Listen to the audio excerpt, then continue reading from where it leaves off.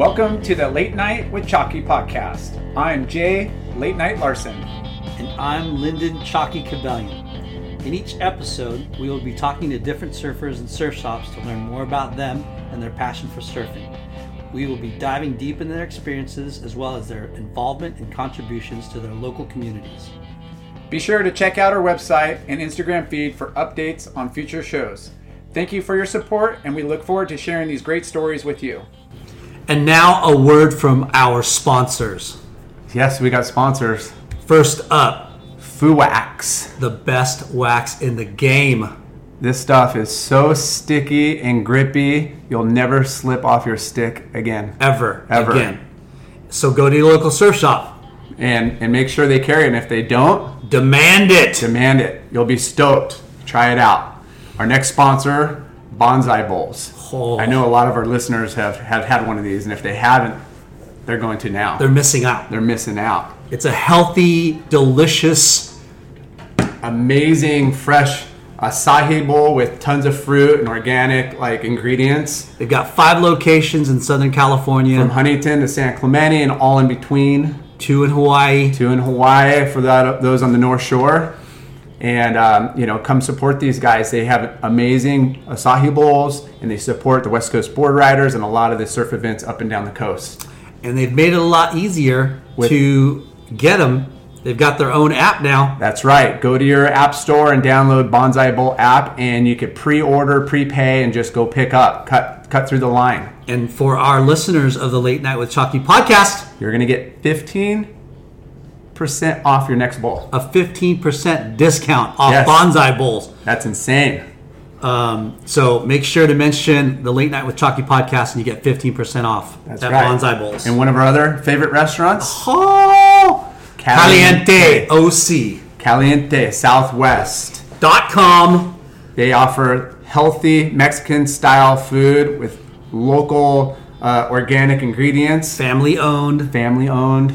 Their phone number is 949-515-0909. And our listeners get, 15% off there as well. yeah. So mention Late Night with Chalky podcast and get 15% off at Caliente OC. And both these guys are great at catering events. So you could use them for a shop event, corporate event, birthday event, wedding, all of the above. They love to party. And last but not least, we are super stoked to welcome Oloclip as a new sponsor of the Late Night with Chalky podcast. What is Oloclip? They make the original mobile lens system for your phone. So these can make clips that hold the lenses, the cases that are designed to make it really easy to get the clip on the phone. So check them out at oloclip.com. And for all the Late Night with Chalky podcast listeners, they get 10% off. That's huge. Huge. So at checkout, the code is SURF10. That's SURF, the number 10.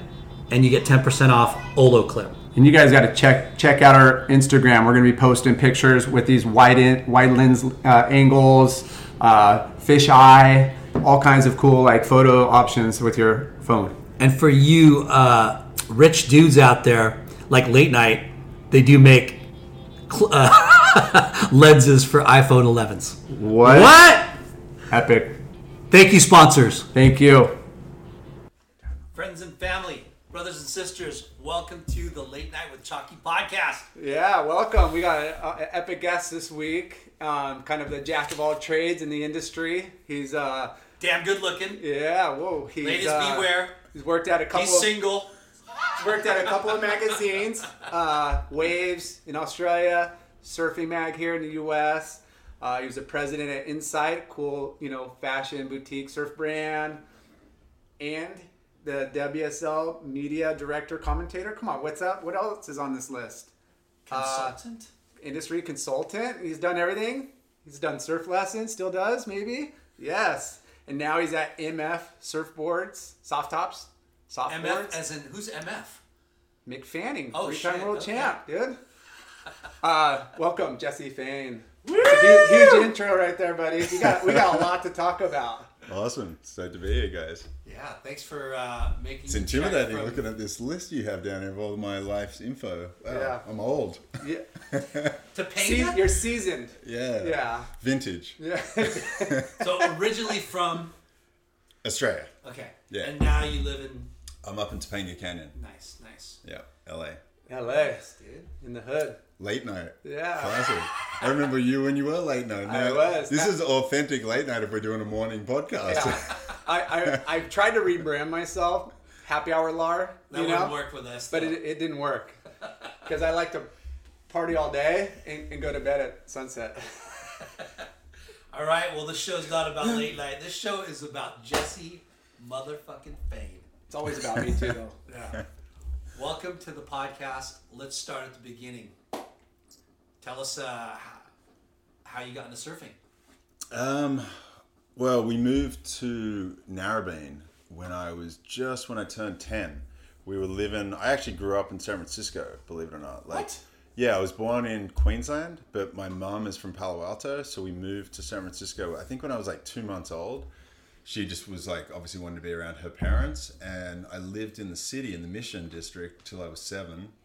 We moved back to Australia just on a vacation, honestly. My dad, the day we landed back in Australia, got offered a job working at a TV station as a carpenter at the ABC, and that holiday led to family relocating, and they've been in Australia ever since. But Wow. How lucky are you? So you were born in Australia, then they moved to San Francisco, and Yep. then they moved back to Australia when I was 7, but we didn't move back. We didn't move to the beach till I was just about 10, and we moved to Narrabeen, and I was like a couple blocks from the beach, and I would see Nathan Webster. He was already sponsored back then before. Of course he was. Yeah, and I remember like going to the beach. I lived like 2 blocks from Noodles, and going down there, and he'd like walking down with like a board with stickers on already, and I didn't even know what surfing was at this point, basically. That's crazy. But just. So you got it pretty late. Yeah, I mean, I didn't start surfing till I was 10, That's but pretty normal, but normal back then. Now that's kind of late. Like For rippers like you guys, that's kind of late.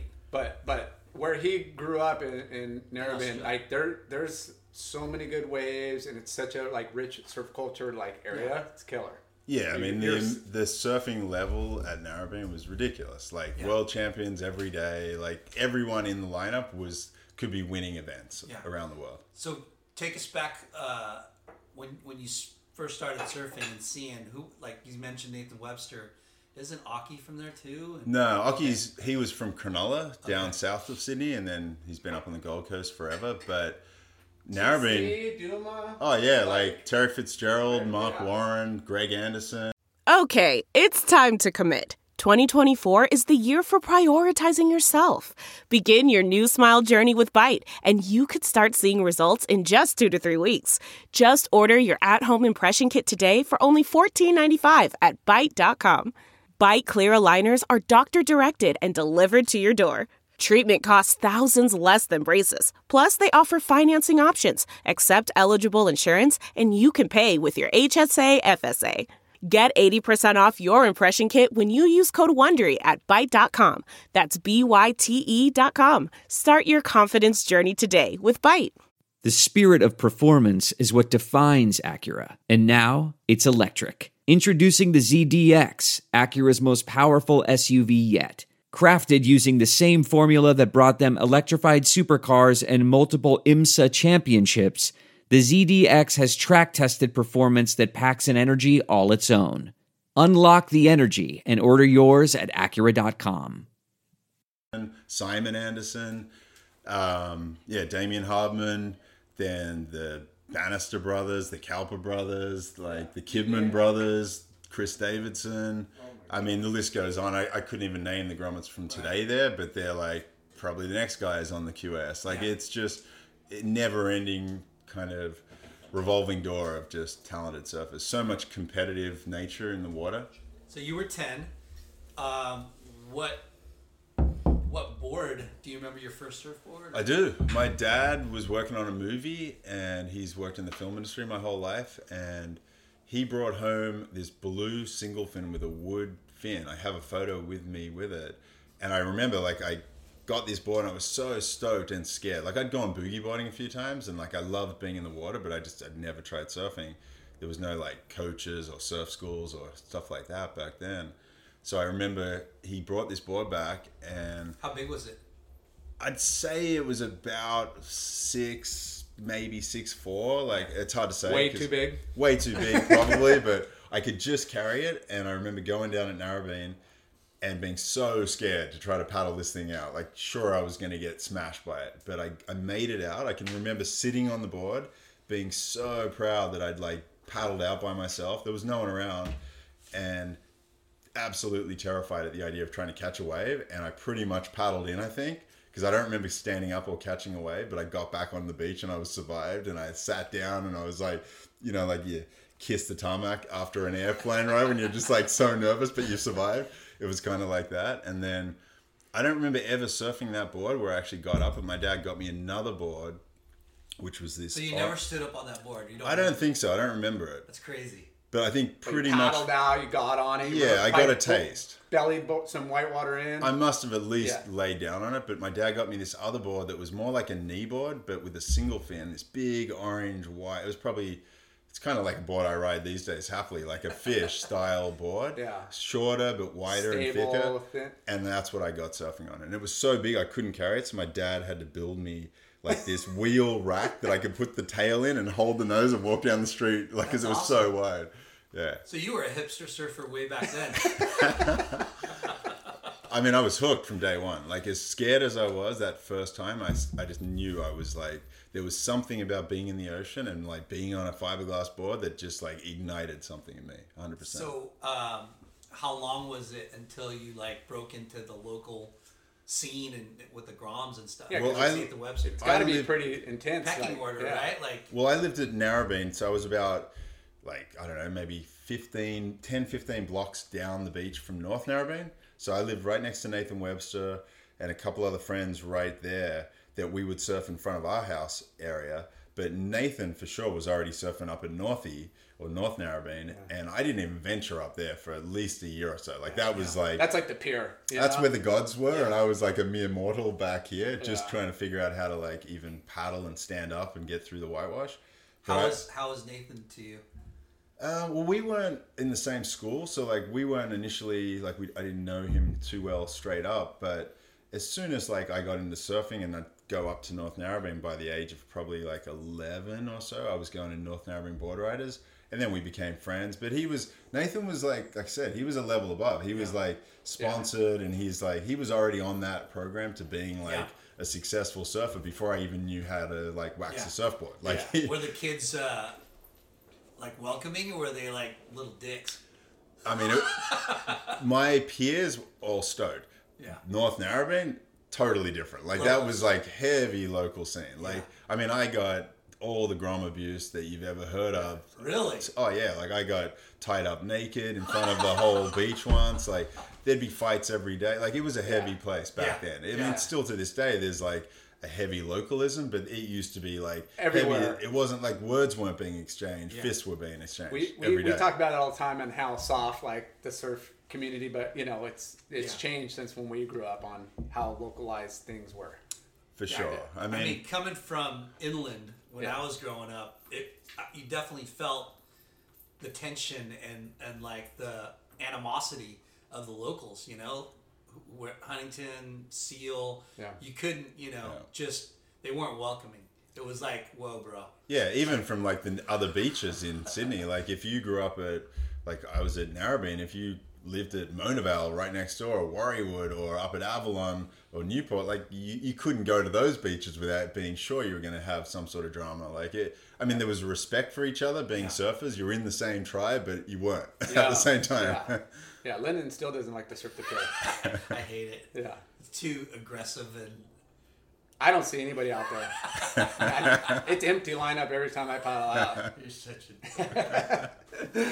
But where North Narrabeen is, that's where they'd hold like the contests, like Pro Junior. The Pro Junior and stuff. Or the Co-Classic, And there's a little river mouth, so there's always and then peaks. the World Junior Championships. Like it's always had one of the more important events, whether for juniors or for the top tier surfing throughout history. Yeah. So how far like in miles from your where you live to North Narrabeen? Like, what's the Oh, distance like there? a mile away. Oh wow. Yeah, close. Like that's the house where I first lived in. My mom now lives about 2 houses away from there. Yeah. So by the time I was in, I think like maybe year 10 of high school, year 9 of high school, we moved to North Narrabeen and live like from my roof I can see the lineup. Yeah. And my mom's still there. It's funny though how when you consider like, you know, being from one part of the beach to the next and the difference of like your status. You know what I mean? Like, Oh, it was like a world away. Right? When I was like a mile away, that was a world away. I Yeah. wouldn't even think to go there. Yeah. But now when I go back, it's like, it's like down the street. Yeah.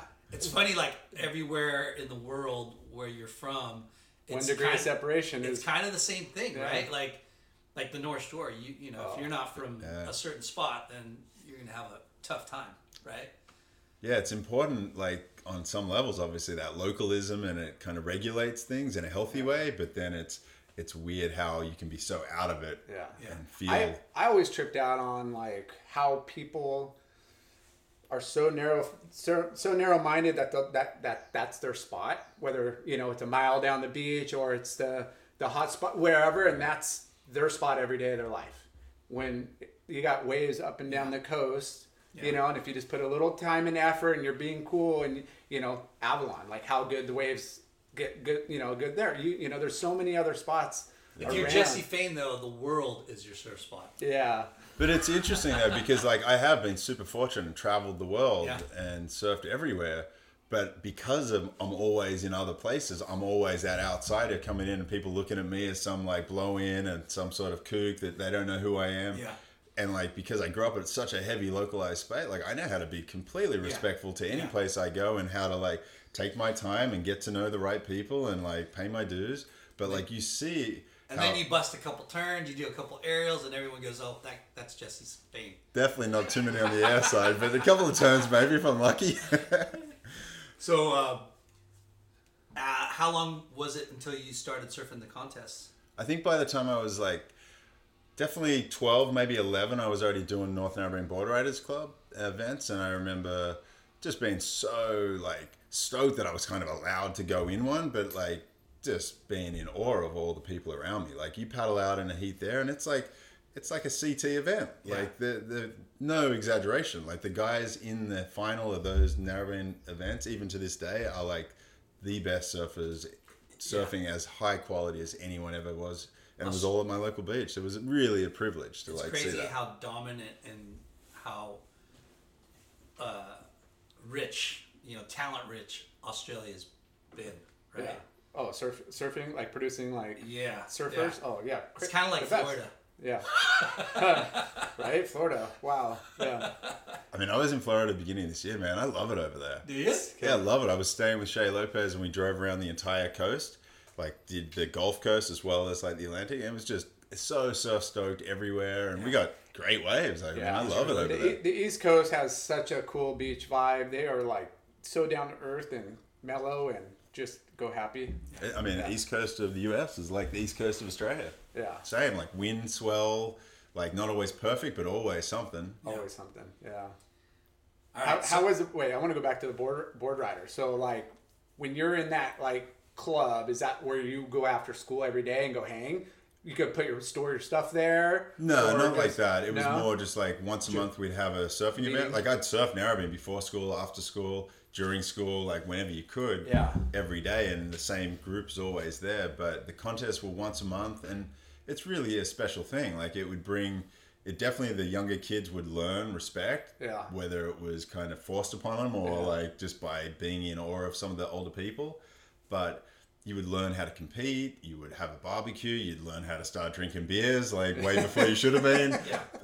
Again, not necessarily because you wanted to, but you had to. And Yeah. it was just like, it was just the culture. Like, Yeah. I can't speak for it now. Like I look on the Instagram and I see like the club scene at Narrabeen, and it's the same. It's Yeah. the same, like more supportive and healthier maybe nowadays than it was sure. back in like Cleaner, the yeah. 80s. But yeah, I mean, it's a special thing. Like it's really that community's place to come together and look out for each other, look out for the beach, and pass along traditions. Yeah. Yeah. Super cool. And it probably helps the barriers between each little community, each beach town. Yeah, I mean, we would compete against other beaches, and it would be like a friendly like rivalry. But it was also, it definitely sparked that competitive sense within surfers in Australia to like want to compete and be better than their peers, but also like the kids around the state or around the country. I mean, we're stoked that we're starting to get kicked off here. Yeah, West Coast Board Riders. Yeah, I'm sure you've heard of it for sure. Yeah, shout out to one of the guys that started it that passed away, Casey Wheat. But yeah, it's been amazing, and the East Coast is also starting their own, especially like New Jersey area.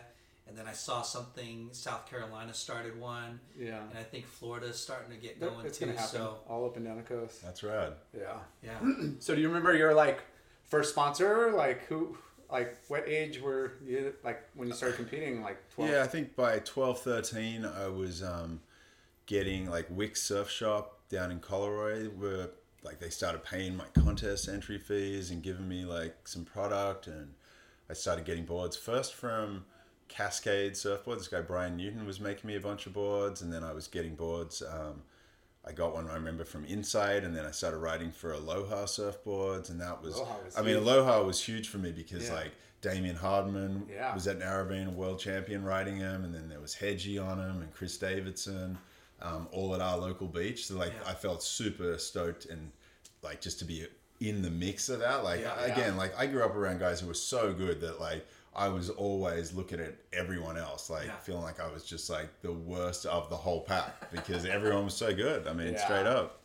That's so crazy. Right. To you know what I mean? To have all that talent in front of you, but dude, it made you what you are today and made you strive to be a better surfer, right? For sure. I mean, I think that sense of having to fight to get waves at your local break just makes you hungrier. You're always I mean, I guess it can go both ways. You could either get over it because you're not getting much, but we get so many waves in Narrabeen. It's a long beach. You can always get a wave somewhere. So what was your first the contest that you won?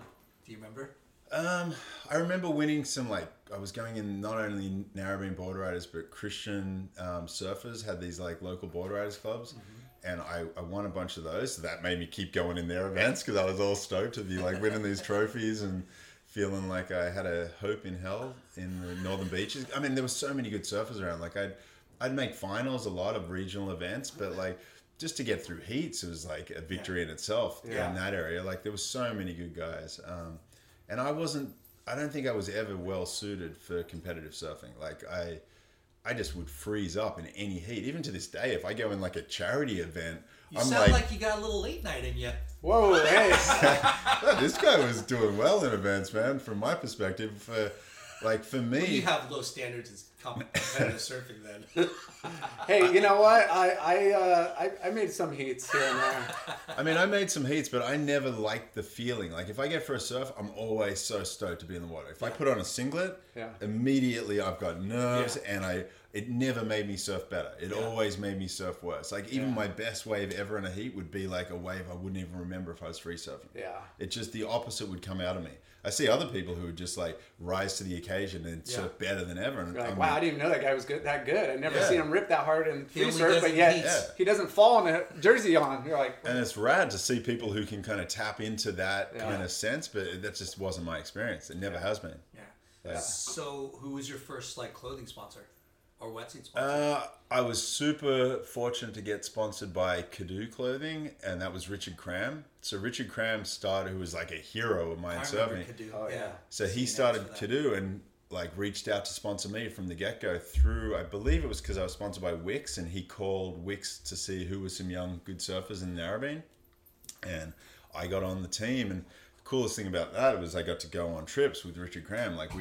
We did a photo shoot down the south coast of Sydney, and I just remember being so nervous to be surfing around him because it's he's one of the better surfers I've ever seen footage of, and I'm this grom just happy if I don't fall off. And in his presence, this guy, dude. I remember we drove up to a state titles event that I'd made it to up in, I think it was Taree.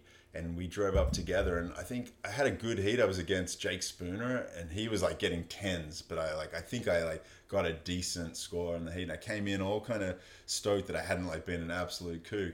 But after the hit, I like put my board down on the ground behind the car, and I think we either or the car next to me like reversed over my board after the hit.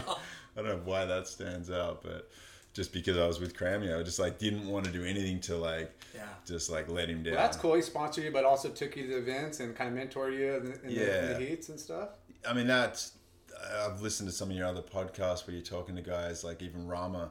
I was listening to his one today from Banks, and just him talking about that sense of stoke when you get a sticker when you're sponsored. Like it just ignites that sense of like you've made it to like someone's noticed you, and it's like that's everything. Like as a surfer. And it's not a lot, but like the message it gives, that positive message it gives the kid or whatever is insane. To have somebody like Richard Cram, who's not only one of the most, at that time he was like one of the most recognized surfers, respected surfers, to reach out and find you, to ride for his brand. Yeah, that's a huge, pat on the back. Yeah, I was stoked, obviously. Like it was, and it's funny because you don't necessarily understand or appreciate it fully when you're a Grom. You're just like, oh yeah, I get a free t-shirt, or I get a sticker. Like I'm so stoked. Yeah. I just want to surf. But like as you get older and you start realizing like the things people do for you that they don't have to do. It's like,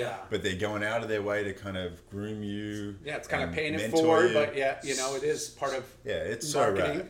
So did they make all clothing, all apparel, all kinds of different, every category? Yeah, they did then, Sick. And it was super like fashion forward. Like it was rad stuff. Like I still remember some of the stuff.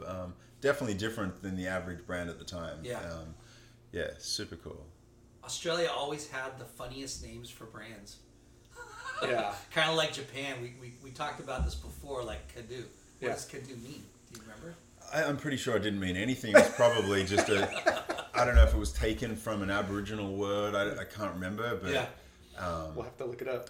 Yeah, I mean it's like if you're going to start a brand, you got to figure out a word that hasn't been already taken by something out there. So you want the best ones are the ones that are new and stand out and are short, so it's not too hard for people to remember and say. And like hot buttered. Yeah. Hot buttered though, I think means like imagine you got hot butter and it's easy to go through it with a knife. That's like a surfboard being like a knife through the waves. I'm pretty sure that's where Terry would have got that from. Yeah. Mambo. Well, Mambo was after the designer. Okay. Reg Mambassa, I think is how you say his name. But yeah, cool. Hot tuna right now, dude. Hot tuna. Hot tuna. I don't know what I don't know where that one came from. Their ads were amazing. Oh, so cover good. your mullet. Yeah, I mean, definitely not the most like what's the PG? right? Definitely not most PG, but like, man, I'll never forget some of those. For sure. They're probably having so much fun. They were probably killing it. How long did you ride for Kadu? Couple of years. I'm trying to. Did they put you in ads, or do you remember the first like surf mag shot you got? First surf mag shot I remember, I think I was surfing at Warriewood. This guy, Dean Wilmot, I didn't even know he was shooting. I never saw a photographer, but Andrew Kibben ran a photo of me in waves. It was probably like, I don't know, like quarter of a page size, but it was, I remember because I had a Wavelength wetsuit on that I was sponsored by, and I think I was on my Aloha board with a Kadu sticker, and I was just so stoked to get one in the mags. But yeah, Richard... Like Crammy ran an ad, I remember an Aloha Kadu ad, probably in Waves or in Surfing World, one of those mags. So nice. Stoked. So how was your amateur surfing career? Pretty amateur. Short and sweet? Pretty short and sweet. I mean, a few things happened though that changed my surfing kind of path. My last year of high school, I broke my ankle surfing. So I guess I was 17 at the time. So it was like still the beginning of like that year of school. I didn't get to surf that whole year. So that kind of changed my whole focus. I started focusing more on school because I wasn't surfing. So I just it was my last year of high school. I started taking that serious. I mean, I was always pretty decent at school and I liked going to school, but my focus was on wanting to surf obviously and how to pursue something in that. But when I broke my ankle, that changed. I just had more time at home to start thinking about other things. And I started really thinking outside of the little box that I'd kind of put myself in. And I just wanted to travel. Like I think more than wanting to compete, I really wanted to see the world. And I also started getting interested in like what was I going to study beyond high school. So I applied and got accepted to study psychology. Damn. But then I actually deferred. So I was like, I knew I wanted to travel. So I did what most kind of Australians back then seemed to do, is like we'd take a year off and I just spend a year traveling around the world. So at a time when I was like... So let me interject real quick. That happened to Larson too. He broke his leg or ankle, and he wasn't smart enough to focus on school. No.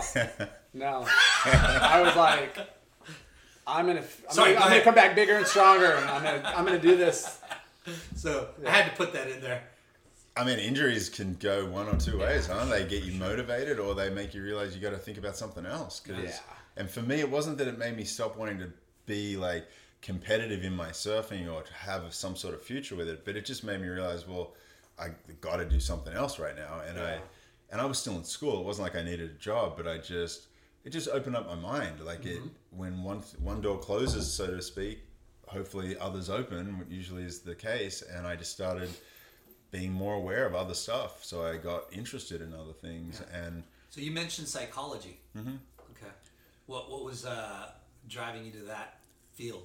I think just books and things I was reading at the time. I was just interested to know more about myself, I'm sure. But my mother also she at the time was like a kind of like a therapist. She was working when I was in high school, she worked at a youth refuge and then a women's refuge. So for like basically homeless and battered kids and women, like just seeing like the heaviest sort of things. And so I just had a sense of her kind of understanding and helping. And she's always been so such an easy person to talk to, and always encouraging to go have life experiences and to get to know yourself and to travel. Like my parents were hippies, like they met in Israel on a kibbutz.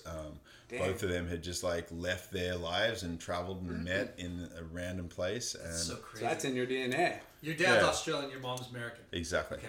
Yeah. I mean, my dad left school, I think, when he was 14. And then by the time he was like 18, 19, he met my mum in Israel. And I was born a couple years later. And so, yeah, I was brought up in very free-thinking kind of young parents who just encouraged me to like do whatever I wanted. They weren't surfers, but they always supported me to like do what I cared about. And I think that's good parenting, not putting too much pressure on the kid and letting them kind of, give them some good guidance and give them some good, boundaries, but help them make the right decisions. Yeah, help them make the right decisions, but not make those decisions. Yeah, I'm blown away. Yeah, check it out. There's an F. You can try that one. So, did you embark on a world tour then?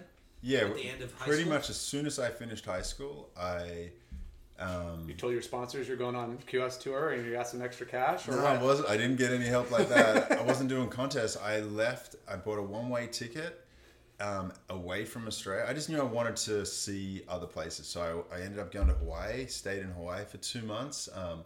June Joe picked me up at the airport. What? Went and stayed in Kailua with him for probably a few weeks with him and his family, and then ended up staying with Akila Iper at Waimea and stayed there for like a month. And damn. Yeah, like that 2 months in Hawaii was huge. Like I got to hang out with like the Malloy brothers. They had a place at V-Land back in the day. I stayed there with those guys at one night, I remember. And then meeting Benji and the whole Momentum crew, like back when it was OAM and like on a mission before that was even anything. Yeah. Like I remember they had the hats and like I was like, what's OAM? Like what's that? And they're just like, finally I got kind of led into that world and just so like, crazy. Yeah, just like, so that 2 months then led to, I spent a year traveling. What was your connection to June Joe? Well, everyone used to come and stay at my house in Narrabeen. Like I got really lucky. I convinced my parents to buy a house right next to North Narrabeen, pretty much. Forced them to. Just wouldn't stop talking about how I needed to be closer to the beach. And the house that we got, I ended up having my own apartment in it. It was like a self-contained apartment downstairs. So every year, like we were saying, the Pro Junior would come to Narrabeen, and all the best surfers from, especially the US, but even some from other countries would come over, and so everyone from Ross Williams, Shane Dorian, like everyone, like Jay would come over, like Kalani, Kelly, like everyone would end up at my house because it was like 2 houses away from that beach. So got to know all those guys, and Akila and maybe June, because I was sponsored by Gorilla Grip, they would, like, any of the surfers coming over that was sponsored by Gorilla Grip, they'd be like, Jess, you got room at your place for anyone to stay? And like, I'd just be like, yeah, please. And like, and my parents were super cool, letting me to stay. We are Groms with no money anyway, so it's like, yeah, buddy up, like. Yeah. That's amazing. But it's like, so by the time I finished high school, I had friends all around the world thanks to living in the right place and being a surfer. And so when I got on a plane to Hawaii, I just, like, maybe naively, it was like, yeah, I'm sweet. I got places in Hawaii. And like, no idea what it meant to be in Hawaii and like how far it was from town to the North Shore, and not having a car, how I'm meant to do all this. But yeah, I mean, surfing gives us so many opportunities like that. You meet someone at the beach, and next second you got a place to go in Mundaka, and you got a place to go in France, and you got a place in California. Surfers are really open in regards to that, meaning like, you know, like, hey, yeah, I'll open my house up, just come stay. Like, you know, it's, I mean, that's pretty, you know, inspiring to, like, you know, travel around and get plugged in, not staying at a resort or a hotel. Not that everybody could afford that, but I spent a year traveling around the world, and I didn't pay one night to sleep anywhere. I spent all over the world. It was all thanks to surfers. But to get plugged into the community and like, oh, we're going to go to this like little local hole-in-the-wall restaurant, you know, like you wouldn't normally find, but this is our local hotspot, and this is where you get your meat pie, and this is where you go here, and this is the nightclub or the bar we're going to go, you know, like everything about experiencing that like scene, getting plugged in with like a local is huge. Yeah, after Hawaii, I came to California. I remember Ryan Ray and Matt Coleman drove up and picked me up from the airport at LAX, and I stayed with Matt for like probably a month down in I don't know if it was Solana Beach. We worked at Solana Beach together at this restaurant, like Busboys. But I can't remember where his actual place was at. But yeah, I mean, it's like you get. I remember that name, Matt Coleman. Oh, he ripped. Regular footer. Yeah, rode for Rusty. Like, Matt was such a good surfer. I hope he's still surfing now. I haven't seen him in ages, but I think he's into like triathletes now. I see him on Instagram. But yeah, I mean, that's such a special thing about the like kind of tribe of surfing, so to speak. You meet people, especially when you're young, and that just become lifelong friends. And like, as you say, you get to their local place, and all of a sudden, you know, like a community, and you've got like, you know, where to go eat, you know, where to surf, and you're getting waves. Like I remember, you couldn't get out of a book, out of a travel agency that you couldn't, you know, and it makes you appreciate that place. I mean, normally you could run into, you know, bad turns, bad people, and that still could happen. But when you're plugged in with like that, you know, kind of local like vibe. Oh, I remember being in Hawaii that first time and staying with Aquila. And Aquila took us to V-Land one day and like paddled me out with him, and like a whole bunch of the boys are out there, and he's just like, go whatever you want. And like, there's no way in the world I'm getting waves out of V-Land on a crowded day if I didn't have Aquila telling the other guys to give me some waves. Like, so that stuff's huge. Like, so you spent 2 months in Hawaii. 2 months in Hawaii. That was the beginning of the trip, and I had no plan to the trip except I knew I was going to Hawaii. That was like, I'm going to Mecca, staying there, and whatever comes after. Was that your first trip out of Australia? That was the first trip out of high school. I'd traveled before. I'd actually been to Hawaii when I was 14 with my parents. Went to Kauai and went to Oahu for about 3 weeks, and then they'd taken me to Fiji as well. Oh, sweet. Which is crazy because my parents never surfed, but they took me places to help me do what I wanted to do. So super rad. Are you only child? No, I got a younger brother too, and a half sister who's a lot younger. Okay, so going back to your out of high school trip, you went Hawaii's 2 months there, wintertime. Yeah, so got there sizable, like January. Yeah. And you're already comfortable in big waves, or? Oh, no way.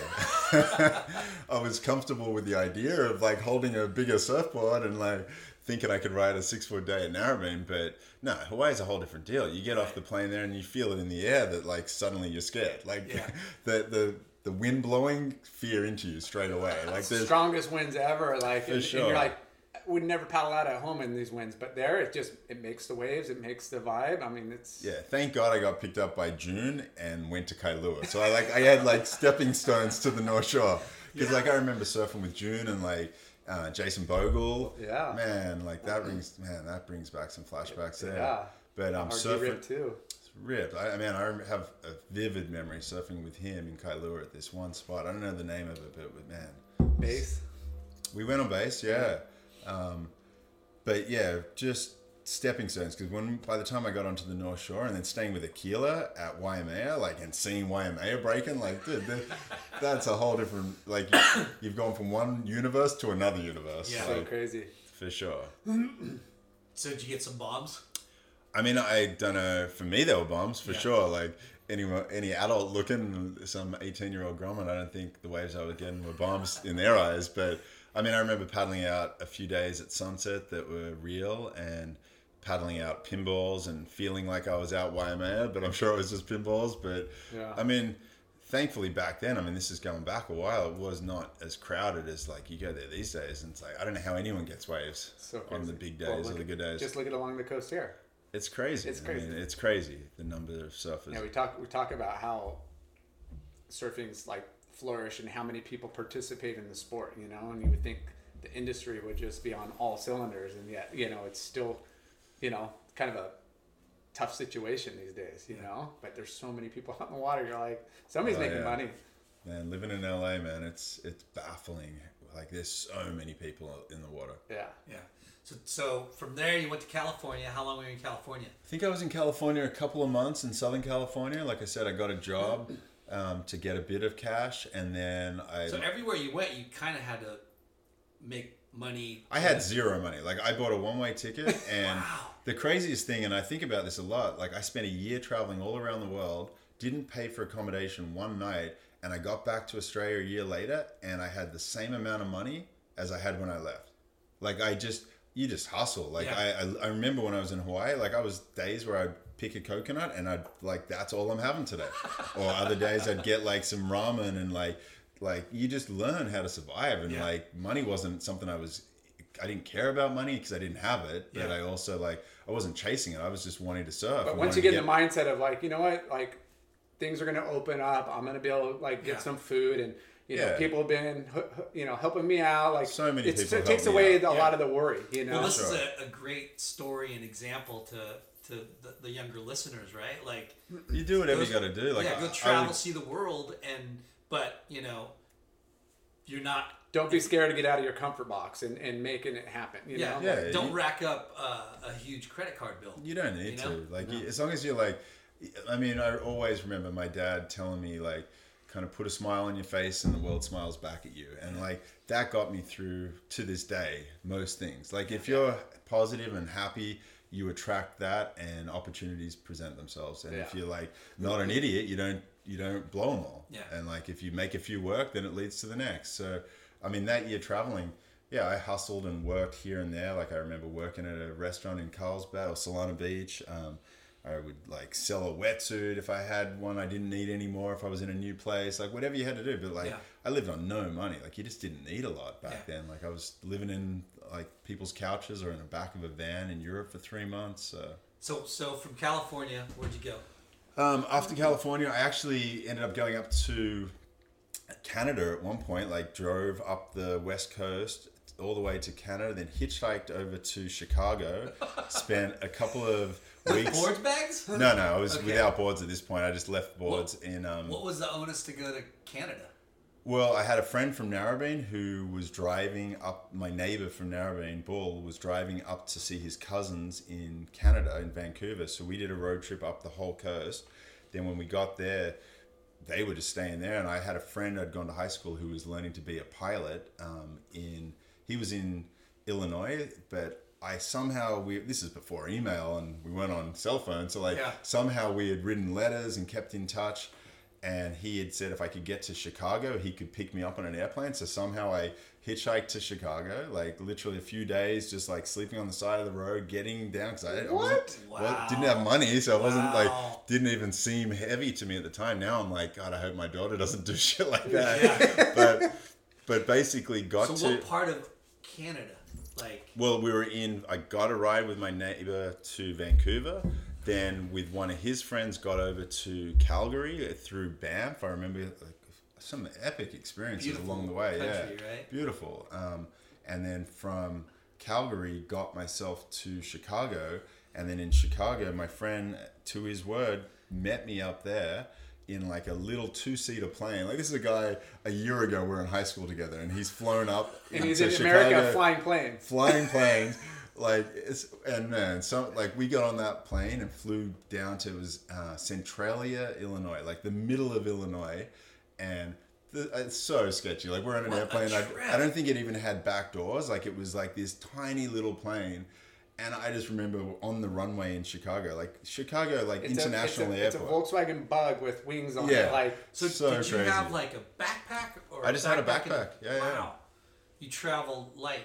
At that point, I mean, I think in my grandparents' house in Palo Alto, I'd left like my surfboard bag and a big travel bag. But yeah, at that point, I knew I wanted to see America. So I got, and it's funny because Akila Ipa had given me his ID. So I had ID saying that I was, at 21. The time, saying I was 21, but I was Akila Ipa. And at one point I remember I ended up in Vegas. I got a Greyhound bus from the middle of Illinois, Centralia, Illinois, stopped in Vegas. And of course you had to. Went to a casino, and I remember them asking for my ID, and I give them Akila Ipa's ID, and they just I walked straight in. Like at the time, I'd shaved my head, and Akila had short hair, I think, in this photo. But yeah, however I got away with it. I remember sitting at like a slot machine in the middle of the day in Vegas, getting a beer and playing a slot machine. I was like, I got to get out of here. This is not who I want to be. Yeah, this is so epic. Vegas is gnarly. Vegas was gnarly, but I'll tell you what was gnarly. When I got off the Greyhound bus in LA, it was like 10 o'clock at night, downtown LA. I'm 18 years or maybe 19 at this point. No, I'm still 18. Heaviest night, like LA was a scary place. Yeah. Like it still is in some parts, but like for sure. Greyhound bus stations around the US are not the like safest place to be traveling. No. You're talking about like a lot of shenanigans in those areas. Did you travel with a camera at all? Like, did you take photos on your trip? You know, I don't think I have a lot of photos from that trip. No, because it was hard back then with the film. Alone. I traveled a lot by myself. When I went to Europe, because then from those couple of months in the US, I ended up buying a return ticket to Europe. Flew to England, spent a month around Newquay.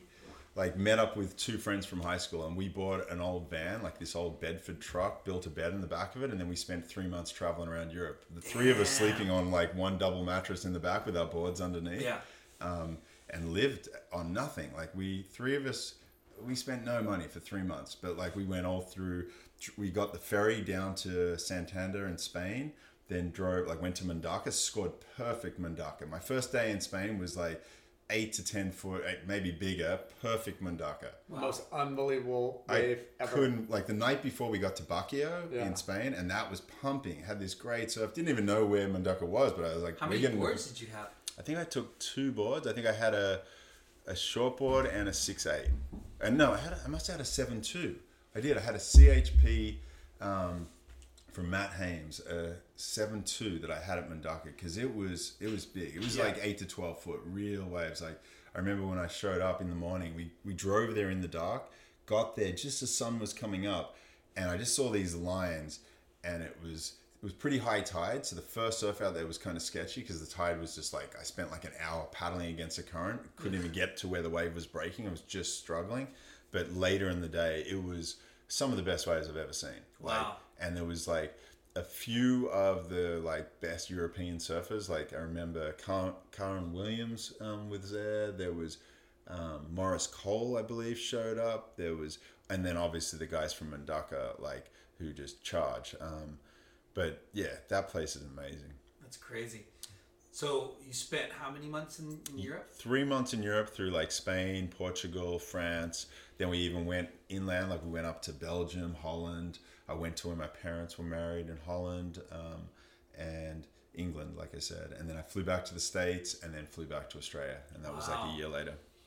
That's amazing. You definitely should put those memories in a memoir, you know? Like I kept a diary. So I do have a diary. I wrote in it every day what I was doing. And back then, again, there was no email. So I was writing postcards. So pretty much every week of that year, I was sending postcards to friends and family from around the world.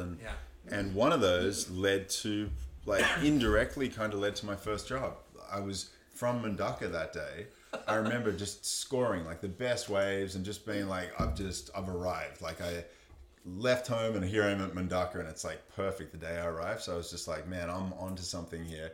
And I was just so stoked that I wrote this postcard and sent it to Andrew Kidman, who was the editor of Waves magazine at the time and a friend of mine from Narrabeen. And I wasn't writing it with any intention to ever work for the magazine.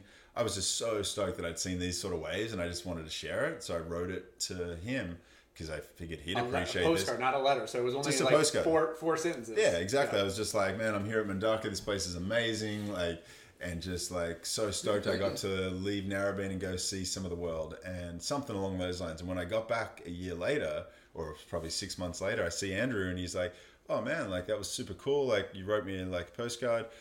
He was like, man, you should write for the magazine. And at the time I was already studying psychology at university, and I'd like really just shifted my mind. I was like, okay, I'm studying now. I'm not a surfer. I'm not pursuing that whole world. I'm just like, and I had never had aspirations to be a writer or be like working at a surf mag, but I like just wanted to be a surfer. But suddenly I'm at university focused on a whole different pathway. And Andrew was like, you should write for me. And anyway, fast forward a year later, Andrew was leaving the magazine. Hold on. So, write for him, like, what kind of job? Like, what kind of... He was just like, hey, you're a passionate kid, basically, and you're like... You have a lot of experience You're now, a surfer and you've traveled, like, people. yeah, do you want to write something for the magazine? And I remember saying to him, I was like, look, I'm at uni, I'm so busy, I'm just focused on this, but thanks. But I didn't, so I didn't even ever take that up. I was like... I got to focus. I got to study. I'm on this track. I'm going to be here for 4 years at uni. You're so not Larson. Is this our first guest actually went to college? No, Bob. No, but I dropped out. I dropped out. So I was only at uni for 1 year, and I loved it though. Like that. I remember a year later when I ended up getting, Andrew said he was going to leave the magazine and he thought I'd be a good person to interview for potentially getting a job there. So you didn't write for the mag at all? I'd never written anything for anyone except some postcards when I was traveling. Yeah. And then he was leaving a year later. So a year later, he basically asked if I wanted to come and interview because he was like, look, you might be good at this if you want to do it. Yeah. And he wasn't giving me the job. He kept you in mind. Well, I kept seeing him in the surf. Andrew was is an amazing surfer. He was like Australian champion. He made that film Litmus. Yeah. Like amazing surfer, a huge mentor of mine, just as a human, let alone as a surfer. But he wasn't giving any job away. He was leaving, but the publisher of the magazine, they also did Trax magazine and Playboy and a whole bunch of magazines. He was just like, look, I can put your name in if you want to go have an interview. Yeah. And at the time I was like, well, I'll have an interview. Like, well, I don't even know what that means. I'd never been to an interview. I had no desire to have a job. I was like, I'm at uni, but I'll go do this, see what that means. Yeah. So I go to this interview, and at the time I'm like 20 years old. So the publisher and the person, the creative director that interviewed me, they're just seeing me as a kid that they could probably, like, if I was good enough to do the job, they could pay peanuts and and mold you, kind of exactly. give you good direction. Yeah, and help. so like I had to write a bunch of stories, like mock stories, and I went through a few different interviews, and I just thought it was all just like an interesting journey to go on, but I had no just thought that I was going to get a job. Yeah. If anything, do you maybe. remember what kind of stories? Like, were they like? I think I just had to write maybe a travel story, maybe like interview questions. If I was going to sit down with someone, what would you interview them? Like they just wanted to get a sense for where my head was at and what I could do. That's pretty rad.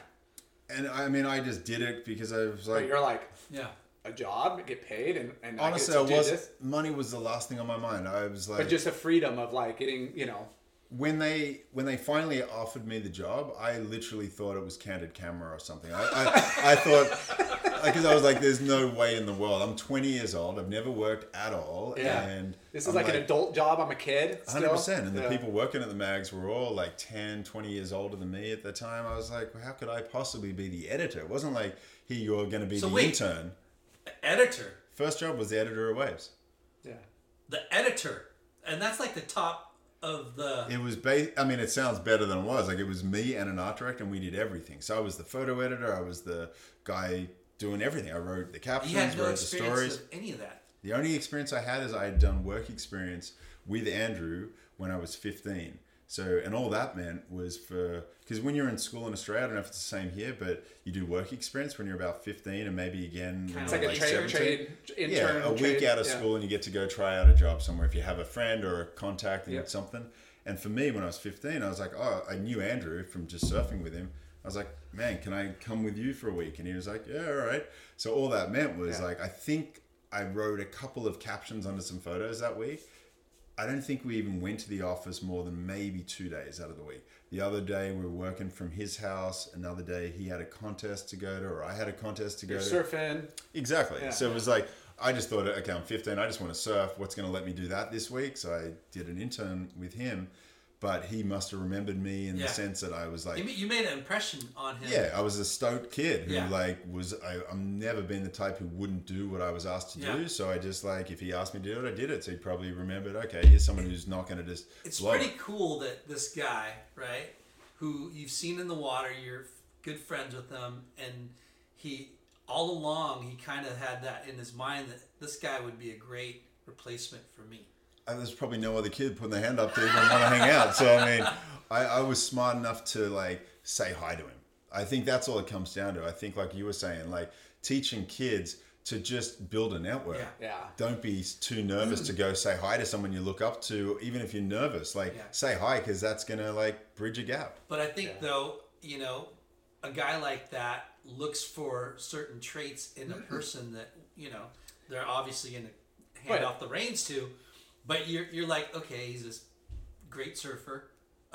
He's traveled the world. Yeah. What 18-year-old just goes and gets a one-way ticket and bounces and comes back a year later? Hey, I'm going to university. All of those little check boxes that he's probably thinking of, like, wow, this kid did all this on his own by himself. He's going to uni. Like, he might be a good guy. You're looking at Surf Magazine, something that you know a lot about already, just being in the industry. Yeah. I mean, I was obsessed with surf mags. Like, I had probably 200 to We all 300 were. of them in my house, and I ended up giving them all to Al Hunt. I don't know if you would know Al, but like Al has like the biggest collection of surf mags. I gave them all to him years later, which Is I he wish Australian, Al Hunt? Yeah. Al has been there from day one of the ASP and WSL, and he's also from North Narrabeen. He was a great surfer. And I mean, I remember footage of him at Mundaka actually back in the 70s, which was amazing. So your first real job. First job. Actually, no, sorry. First real job. Because while I was at university, I was working at Pizza Hut part-time. I was working at like the supermarket. I think it was Coles supermarket, packing shelves before going to uni. Then after uni, I was working at Liquorland, selling alcohol, and Pizza Hut, making pizzas to get money to afford to live. Yeah. I love it. Did you get free pizza while you worked?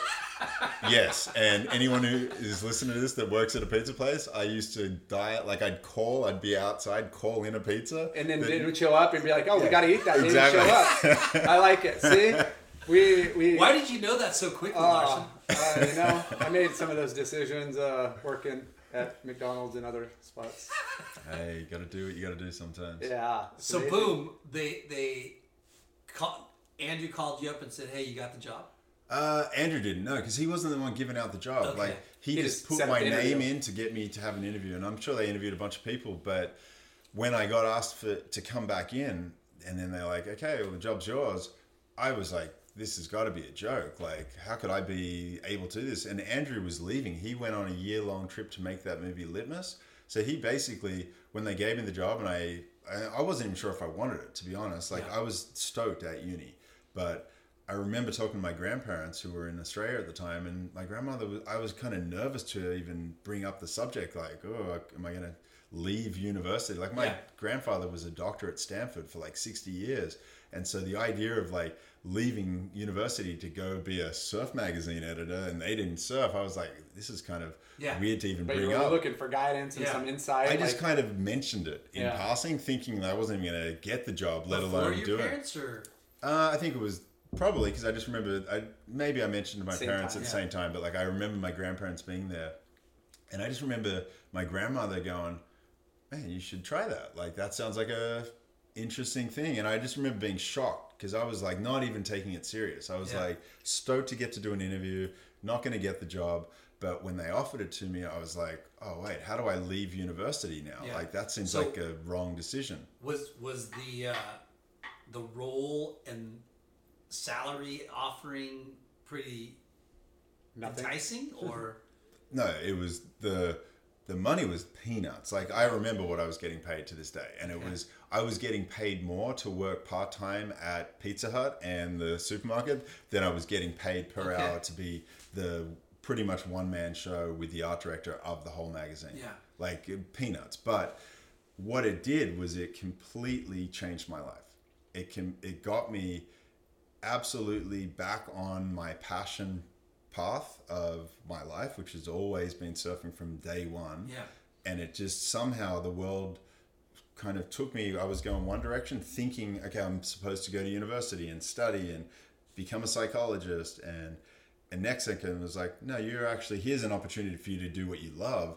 And I remember thinking, but I don't know anything about how to do that job, except for I love surfing. I love looking at magazines. And I was like, well, I can always go back to university. And I remember that's what my thought process was. Like, and my grandmother kind of supported me on that. She was just like, school's going nowhere. You can always go back to school, but who knows what this could be. This might be a fun year of your life. So when I took the job, it was more... That's cool. That's rad that your parents and grandparents for sure. it. I mean, I was super lucky to have supportive parents in anything I chose to do. And those magazines are well respected, right? Like Waves was huge back then, and Tracks. I mean, was huge. Yeah, I mean, and I got so Waves and Tracks were in the same office, so it's like this room that we're in here. It was like both magazines were getting done in the same place. And Neil Ridgway, they had the foresight at the magazine to pay Neil to kind of groom me, so to speak. And I got nothing but respect for Neil, but honestly, he didn't really groom me that much. He pretty much we just butted heads because we were in the same office needing to get the same photos. Like back in the day, like there was limited resources. So like one photographer, whether it's Paul Sargent or like Bosco or guy Andrew Buckley, Shorty, if they'd go on a trip for us, both magazines would contribute to the cost of them getting somewhere. When the film came back and got developed, we'd be like fighting for who got the photos. So it's like crazy. Very soon we had to like separate. Do you remember what your like niche was? The difference between Tracks and Waves? Well, or Tracks was it really similar? Or? No, Tracks was definitely more news orientated and like more current affairs, and it was a better magazine. I mean, ultimately, it was way more depth. There was like in-depth stories, and there was a lot more rich history to it. Waves was like the little brother of Tracks, and it was more kind of current, like more high performance surfing and more photos than articles. So Andrew was so good. Like he's such a good writer and he was a great editor. But he had been there quite a while, and I think it was pretty obvious by the end of it, he was at a different stage in his life, and he was just kind of over it being there. And he was over the whole pro scene, so to speak. I shouldn't say he was over it. He was just more interested in some other stuff. He was getting really interested in like Wayne Lynch and some older surfers that had kind of been forgotten, and he wanted to go on his own journey and like travel the world and make a really iconic movie, Litmus. So when I took on the job at the time, you brought I just brought enthusiasm, and I was so like because I was friends with like your whole peer group with like all the Momentum guys that were coming and staying in my house in Narrabeen.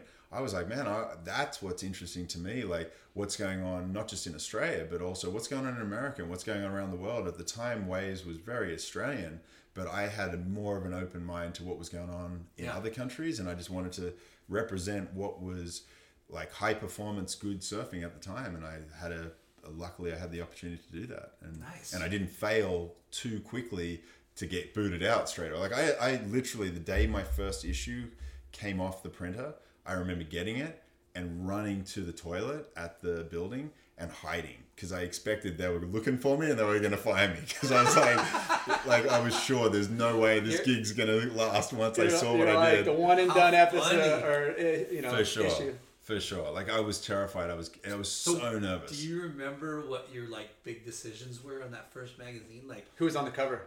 Steve Clements. Steve Clements got the cover doing a backhand air, and everybody told me not to run the photo because he probably fell off. Yeah. So they were like, everyone's like, pull it. Well, I think it was just he was pretty much unknown. He was a young surfer from the same beach. It was he wasn't like sponsored by any of the big companies. Like there was no right reason to run it. except for me, it just represented, I was looking over all the previous issues, and it was always really well-known people doing something that like you'd kind of seen. Yeah. And I was like, here's a photo that I'm not seeing enough of. I want to see guys do big airs. And this guy was doing a big no hand grab backhand air.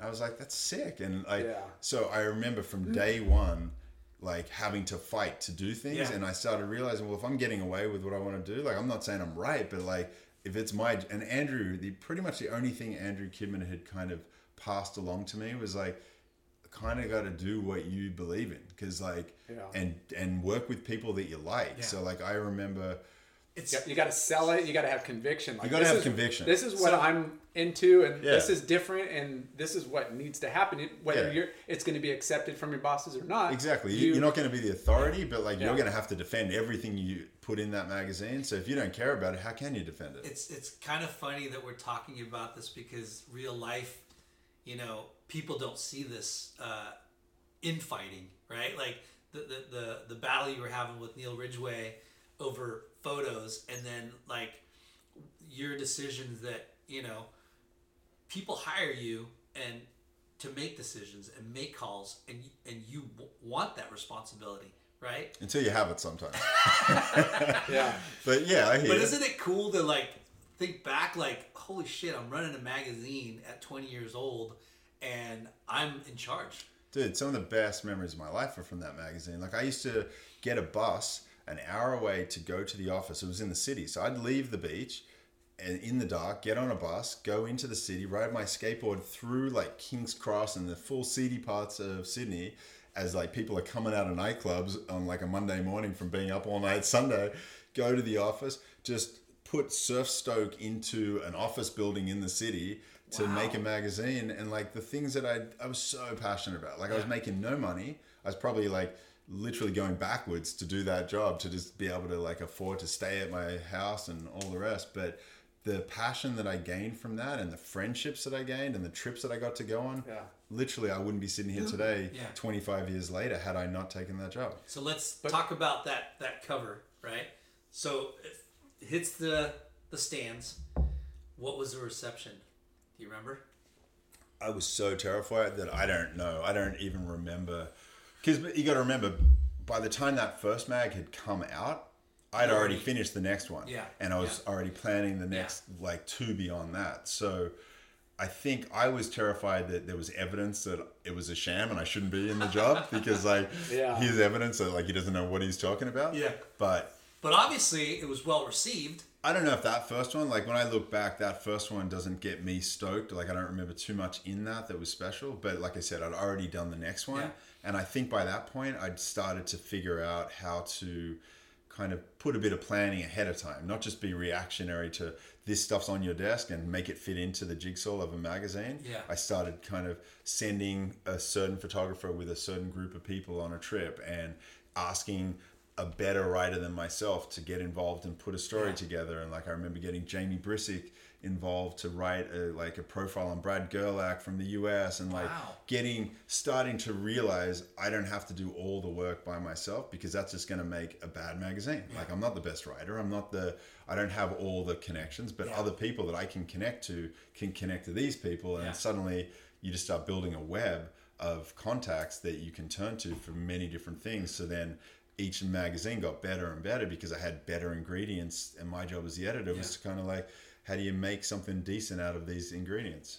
That's beautiful. It's cool that having a passion or trying something makes you take risk without like worrying about it as much. I don't know if that makes sense, but it's like you love surfing, you got this opportunity, and you're like, you know what? Like if I fail, I fail, but like I'm into this. This is what I like. Yeah. So, for sure. You know, most likely you're going to succeed when you're passionate about it, or figure out how to make it work. I was just so young too. Like when I look back, like I was 20, 21 editing that magazine. Like I didn't care at all about money. Literally within the first month of having it, and I know how much I was getting paid. Like not enough to pay the gas I spend here each week in my car, but the first month of that job, I went to the bank and I took out a loan and bought an apartment, because I had money coming into my bank, and I was like, I don't even need this money. Like all I want to do is surf and go to work. Like I wanted to go to work so badly because I just wanted to do a good job. Where was your apartment? I bought an apartment in Avalon. And I didn't live in it. I bought it to rent it, and that got me ahead. Like I've done okay in my life financially, not through the jobs I've had and the income, but just through buying some real estate and kind of got lucky. See, there's where the late night and Jesse Fain's story coincide. Yeah.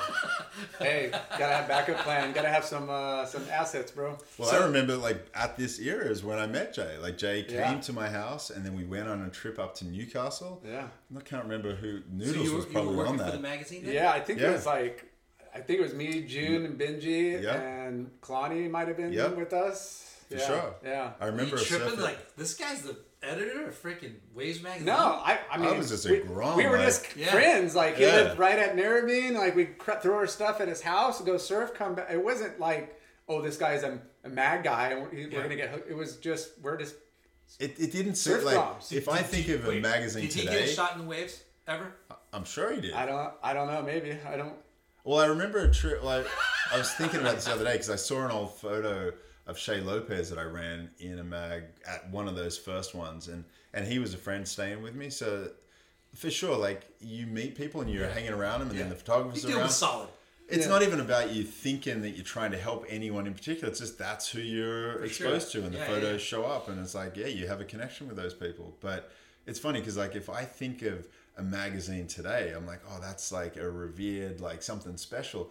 But back then it was like I was just a grom. I was like I just wanted to go surf, and if that was helping me go surf with people that I respected and looked up to, I was even more stoked. Yeah, I think we're just groms and friends and stoked us to go surf and cruise around. And like, I remember, the contests weren't really at Narrabeen, like the QSs and stuff. But I remember that area because we did our high school surf team trips to Australia, and we pretty much went from Wollongong all the way up to Noosa, and stopped in all these towns. And I remember Narrabeen and Avalon in this little like community. I'm like, if I'm coming back to Australia to go do some traveling and do some contests, like I'm gonna come hang out in this spot. I remember meeting Pat O'Connell and Casey Curtis through one of those like exchange school surfing event thing. They were staying with Bo Young at Monavale, and we'd all go surf at Bungan and then Narrabeen and But at 15, I think I was super young, but little grom from HB, and then we started meeting up all these other rippers,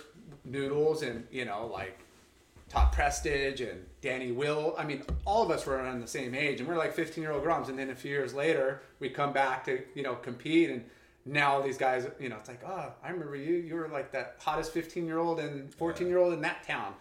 And it was cool, but that area was just like so memorable. I'm like, oh, I got to come back and hang out. Yeah. So how long was the Waves job? 2 years. I did that for 2 years, and towards the end of it, Steve Zeldin, who was at Surfing Magazine, he had asked me, we had met in Hawaii, like I'd gone to Hawaii each year for Waves, and so I'd started to meet the surfing crew and the surfer crew, and Steve and I became friends, and he asked me if I'd be interested to write a story. I believe it was about a Newcastle WQS event for Surfing Magazine. So I did that, and then afterwards just started a conversation. He was like, man, would you ever think, I think I wrote another article, maybe 2 or 3, and then he was like, hey, would you ever consider coming over to the States and helping at the mag here? And I was, at the time, I'd just gone through a breakup, and I was like heartbroken. And I was like, sure, like, let's get out of Australia. And I just like, literally in a whim, just was like, I'm going to resign. And I quit the job, moved to the States. I was 23, and I was like the senior editor at Surfing Magazine.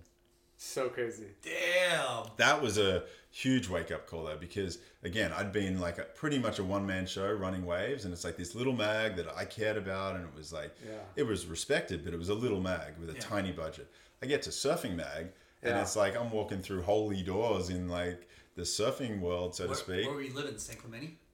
Initially, I was staying with Steve Zeldin at his place down in like Leucadia. Oh, Leucadia. And then I got with Sean Nielsen. We became roommates at San Clemente, living on the loop there at State Park. But I remember like working there, suddenly there's like, Steve was the editor at the time. I'm working with Skip Sneed. There's Flame downstairs, the photo editor.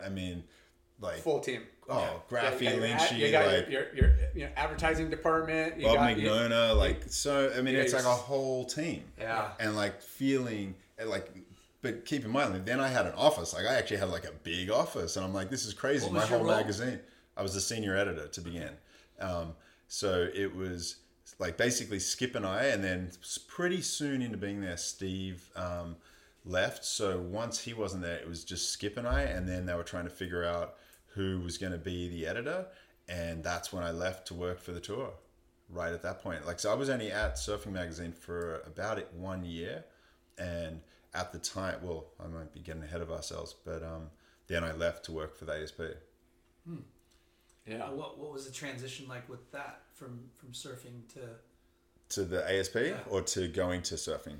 to the ASP? To the ASP, that Did you like working at Surfing Magazine? I did, but I didn't like living in San Clemente, to be honest. Like I was 23 and I just was kind of bored down there. Yeah.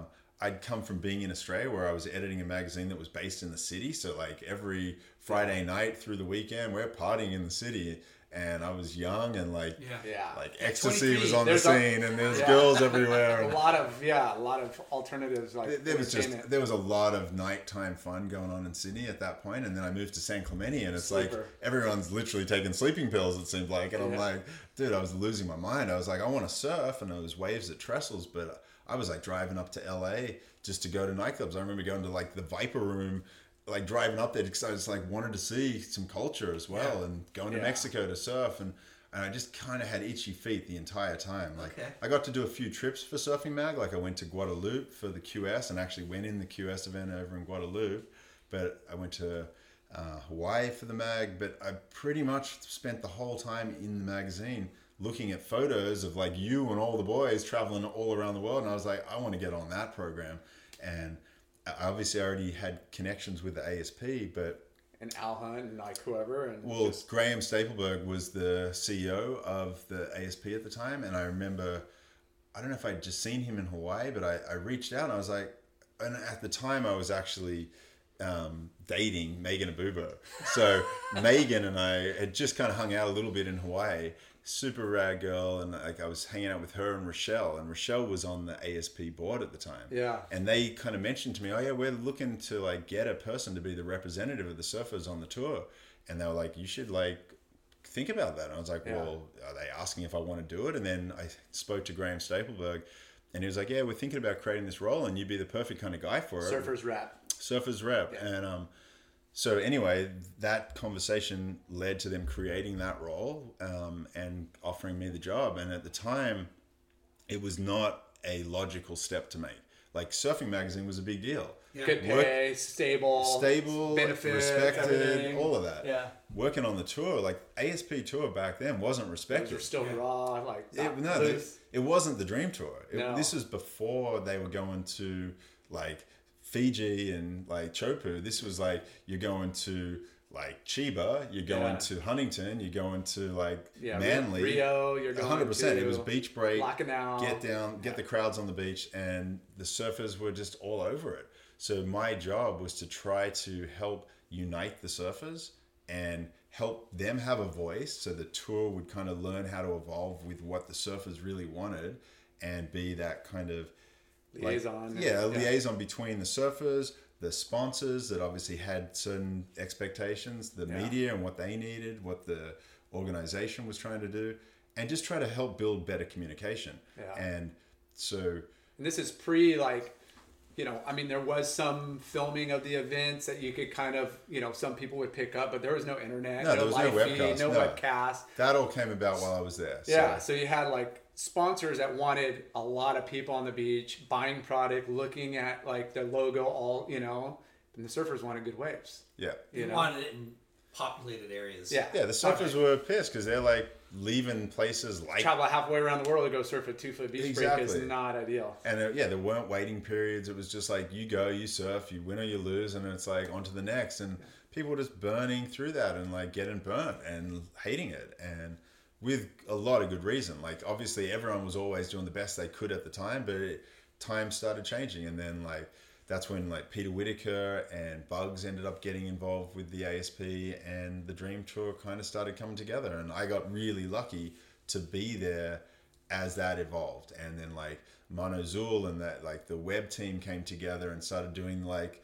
the the whole webcast came about, like with like live streaming, and then like suddenly it wasn't all about what. It's funny because like I worked in the magazines when we'd like send a photographer and a writer to write a story or put an article together about a contest happening on the other side of the world that you would have no idea about until after the fact. Yeah, just suddenly went to print 2 months later. You're all and like you would get like a half-page thing. So like all these pro surfers and companies are putting all this money and their time into going somewhere, that a magazine would come out and be like a little like column would be the representation of it. Suddenly it evolved to where there's events happening in like Tavarua or like Chopu, and like there's a live webcast. Responsible for all that? Not at all. I got super lucky to be there. I got right to time, right place at right time, and got to. I got to witness that transition. Was the pay good? For the tour? Yeah. For my job, you mean? Yeah. For me, I was 23. Yeah. 23, 24, actually. But your pay at Surfing Magazine must have been pretty damn good too, right? You know, to be honest, I think the pay was exactly the same, but the benefits were 10 times better. Like I suddenly spent the next 10 years, more or less, or 8, 9 years, traveling the world for 10 or 11 months of the year. All that was paid for. Yeah. Whatever they were paying me was just going into my bank. That long? I was on tour for 8 years. Damn. Yeah. What was your favorite destination? Surf. And then we'll talk about culture. Because that's a two-part question. God, I mean, the waves that come to mind, for sure, restaurants and Tavi, like that wave is just so dreamy. I've never been. But I mean, so I'm the type of surfer that has fun anywhere. Like J-Bay is amazing. All the obvious ones are what they are, amazing. Yeah. But I don't remember going anywhere that I didn't have fun surfs. Like even you go like beach break in Brazil, you're gonna have a great time. Go to like somewhere in France, like there's always good waves. Fun. Like I've never thankfully been a surfer that needed the waves to be like this to enjoy it. It's like if I'm in the waves, I'm having a good time. Period. That's good. Did you actually work though? I did. I worked a lot. I was super busy. Because I wasn't the surfer liaison beyond that first year. Then I was the media director. So for 7 years, I was the media director for the tour. So, I mean, I had deadlines all day long every day. I worked like crazy, but I was in the best office to work like crazy. Like if I was up before everyone else, I'd get a couple waves of J-Bay, and then I'd be working all day long, watching it and writing about it.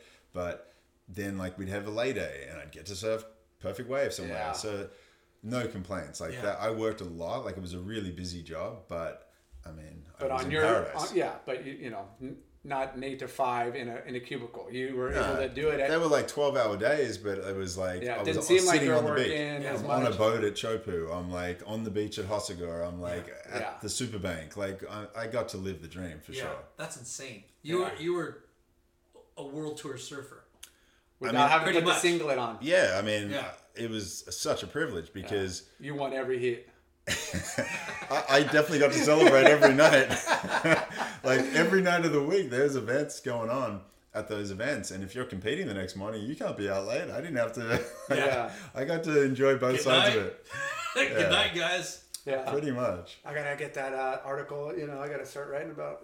tomorrow. I'll get to it tomorrow. A lot of good memories. And a lot of memories that are hard to remember. Yeah. That's amazing. Like, you did that for 8 years. Yeah, I mean, so I was at the magazines for a couple of years, or 3 years, 2 in Australia, 1 at surfing, and then, 8 years on tour. Where was home base? California? Initially, it was in San Clemente.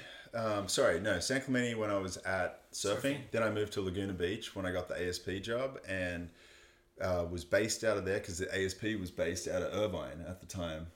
Which I'll never forget because it was right under the flight path at like John Wayne? Yeah. So like you touch the walls in that building and get electrocuted all the time. There's like so much static electricity in the office. But after that first year, I realized it made no difference where I was coming back to. So I literally wrote a letter of resignation, even though I loved my job and I didn't want to leave it. But I was like spending 10 or 11 months a year traveling. And I remember writing a letter to G and to Peter Whitaker, just saying like, I love this job, I want to keep doing it, but like for that 1 month of the year that I'm not on tour, I want to be seeing my family. Like I want to be back in Australia, and if that means I can't do this job, I guess I kind of threw it out there, and then they ended up letting me relocate. So I got to relocate back to Australia be on tour the whole time, but then just work from home. Because at that point, internet had kind of come in a bit. We could email. And then good fortune just favored me, and the whole tour, the whole office moved to the Gold Coast. Huh. So that same year when I left, they ended up moving the office to the Goldie. I think Jesse's onto something. You know what? Irvine's not that killer. I mean, Irvine, you know Australia, I don't know. I'd rather, go surf the Superbank every day. I didn't see that coming. I literally thought I was going to lose my dream job, but luckily they gave me the freedom to go back. Because, we were all traveling so much. It really made no difference, but I just didn't know if they would back me. And when they moved to the Goldie, I was in Sydney, based at my mum's house again, but pretty soon after they moved to the Goldie, I moved up to the Goldie. Like, I think first trip up there to see them, I was like, man, this place is amazing. I need to be living up here. So being a surfer's rep, who's the prima donna on tour? Or prima donnas? Who was always, pain or opinionated? Or we can talk shit now. They probably won't listen to it. Kelly. No, look. Kelly, come on. Kelly was, we all know Kelly being how successful he is. Like, he was on a different realm. Like, he had so much people wanting a piece of him, as he still does. Yeah. So how he managed that, I still don't understand. Like, what a complicated thing to have to manage with your fan expectations, media obligations, sponsorship requirements, and just friends and fans, so to speak. Yeah. But when I first started on tour, like, it was a different era. Like, it was like Sonny changing Garcia, of the old guard to the momentum generation. It was definitely like... Yeah, Damien Hubman was on tour, and Rob Bain when I first You're just lucky Richie Collins wasn't on tour, because he would have had an earful of... Yeah, I love you, Richie. We had, like, one of the early memories being on the tour was, like, the year that Sonny won his world title, and, like, so him and Luke Egan were really going at it all year. So, like, there was, like, those guys are big personality people. Yeah. Like, and so I was in the middle of them, and, like, having to, like, go interview them after heats, win or lose, and, like, so, like, you'd see the good and the bad. Yeah. Wow. I didn't realize those were part of the things you had to do. Oh, 100%. Well, you had to get content. Yeah. Yeah, when I was the representative, that was an easier gig, because I was just basically trying to get them all to be in the same place and to, like, get votes on different decisions and, like, try to get communication. When I started doing the media role, that's when I literally had to be the guy putting a, like, tape recorder underneath, like, Sonny after he lost a heat, and, like, Andy throughout Andy's whole time on tour, like, watching guys, like, smash surfboards if they're losing, and having to walk up to them and be like, man, I don't want to be this guy, but, like, we've got to go do an interview on TV right now. And so, did you witness that fight between, was it Michael Campbell and Andy? And Hossiger. I watched the whole thing and had to talk to them both after it. Yeah, that's so crazy. I can't believe you remember. Yeah, that was. So what happened in that heat? I don't remember the details of what happened in the heat. I'm pretty sure it stemmed over from what had happened at Huntington in the US Open, the contest before, because they were in the final against each other the event before. So I think something had happened during that. So there was already some, like, personal tension. Yeah. And they were both, like, confident, aggressive, like, strong guys, and, like, weren't about to back down their personality for someone else. So, like, I don't know what happened. Did you see a lot of that? Not a lot, but it was there for sure. Like, anyone who's winning world titles or winning events is definitely not always making friends. Yeah, you got to be a dick. You've got to care about yourself more than you care about the guy you're in a heat against. Yeah. Like, in the heat. Like, not to say they don't respect each other and, like, hugs and all that afterwards, but during the heat... You got to turn the switch. Medina's not, like, winning events because he's, like, giving his guy the best wave of the heat. Right. Like, it's the same mentality. You got to want to win it to win a contest. But that's what's frustrating sometimes on like watching the content now. It's like, oh, he's such a dick, but then you talk to all the people on tour and it's like, dude, that guy's so chill and so fun to hang out with, and he's like such an awesome dude. But people are like, oh, I can't. I'm all, do you remember when Kelly palled around Shane Beshin, like, and snaked him in the U.S. Open to win? Like, that's what winners do. Yeah. Damian Harmon taking off in the whitewater at Narrabeen to freaking burn Tom Carroll to win a world title. Like, that's what it's going to take, and people just, Exactly. Yeah. And if that was... I was there that day. I remember. That's so rad. Yeah. That was heavy because, like, I was from Narrabeen. It was, like, somewhat of, like, you weren't stoked that was happening, but... Yeah. But yeah, it's like that's the thing. Like you can be a great surfer. That doesn't mean you're a great competitive surfer because you gotta have that like ruthless like want to win at any cost thing to be a champion. Like doesn't mean you have to. Larson's not ruthless at all. Late night was never ruthless. That's what. I'll split the pee with you, bro. But it's funny because there's definitely surfers who win. Like I don't think of Tom Curran as that guy. Right. He was gnarly. Maybe he was because I wasn't there. But like when I think of him, I don't think of him being the guy that was like burning someone. No, he was a silent but deadly. Like he mind controlled people too. Yeah, it takes a lot of different types for sure. That's cool. So, I mean, what like, I mean, on those being the surfer's rep, was it also like, hey, we need better accommodations, like we need, like better organized, like for sure. It wasn't just destination, like, hey, we want to move this venue here, but we want to like have. Yeah, I became the person that the surfers would vent their frustration to. And so that was weird for me because I went from being at the magazines where they loved me. I'd be the guy that helped them get their career some more attention and so help they had them a get complaint. sponsorship. It was going to you. For sure. And then, I'd have to try to have those conversations with the ASP board and the sponsors. And so like I found myself very often like kind of the person no one wanted to hear what I had to say because I was saying the things that people weren't happy about. Yeah. So, but luckily, like because I came from a media background with the magazines, and at the time, Jody Young was like pregnant, and she was the media director for the ASP at the time. So I ended up kind of doing her job a lot of the time that year anyway, because she was not able to travel when she was having a kid.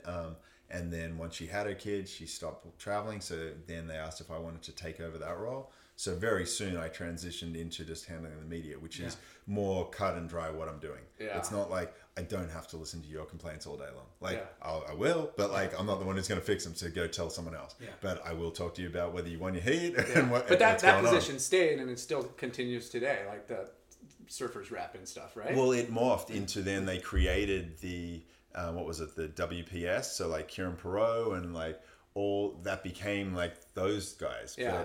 And they created their own, basically their own committee of surfers to have a voice, which was needed. So they started getting more prize money and better kind of conditions. And I mean, a lot of factors go into any of those kind of changes. It's not like any of the people on the tour or any of the sponsors didn't want to see better outcomes, but it's just like it takes a lot of people talking and some and friction. People that have been on tour and experience, and those that have like, hey, this is where we need improvements. And exactly. Like, I mean, I think sometimes people, it's really easy when you're anonymous behind a keyboard to like talk shit about the tour or an event and the judges and lose sight of the fact that everyone in all those roles loves surfing the same as everyone else. Like they're more passionate than most people because they've made their life wanting to be around that all the time. So everyone has the same goal, but it's a journey for things to evolve and get to better places. Yeah. So everybody travel on the same kind of not schedule, but airlines and all that? Yeah, depends on the destination. Yeah, exactly. Like, there's only certain flights at certain places, and some you're like, well, I could go a week early or a week later or whatever. Exactly. But some tours were like, you're literally on one flight, and then the next week you're on another flight because that's all there is. Yeah. Yeah. So, what happened after WSL? After WSL is when my next job was Insight.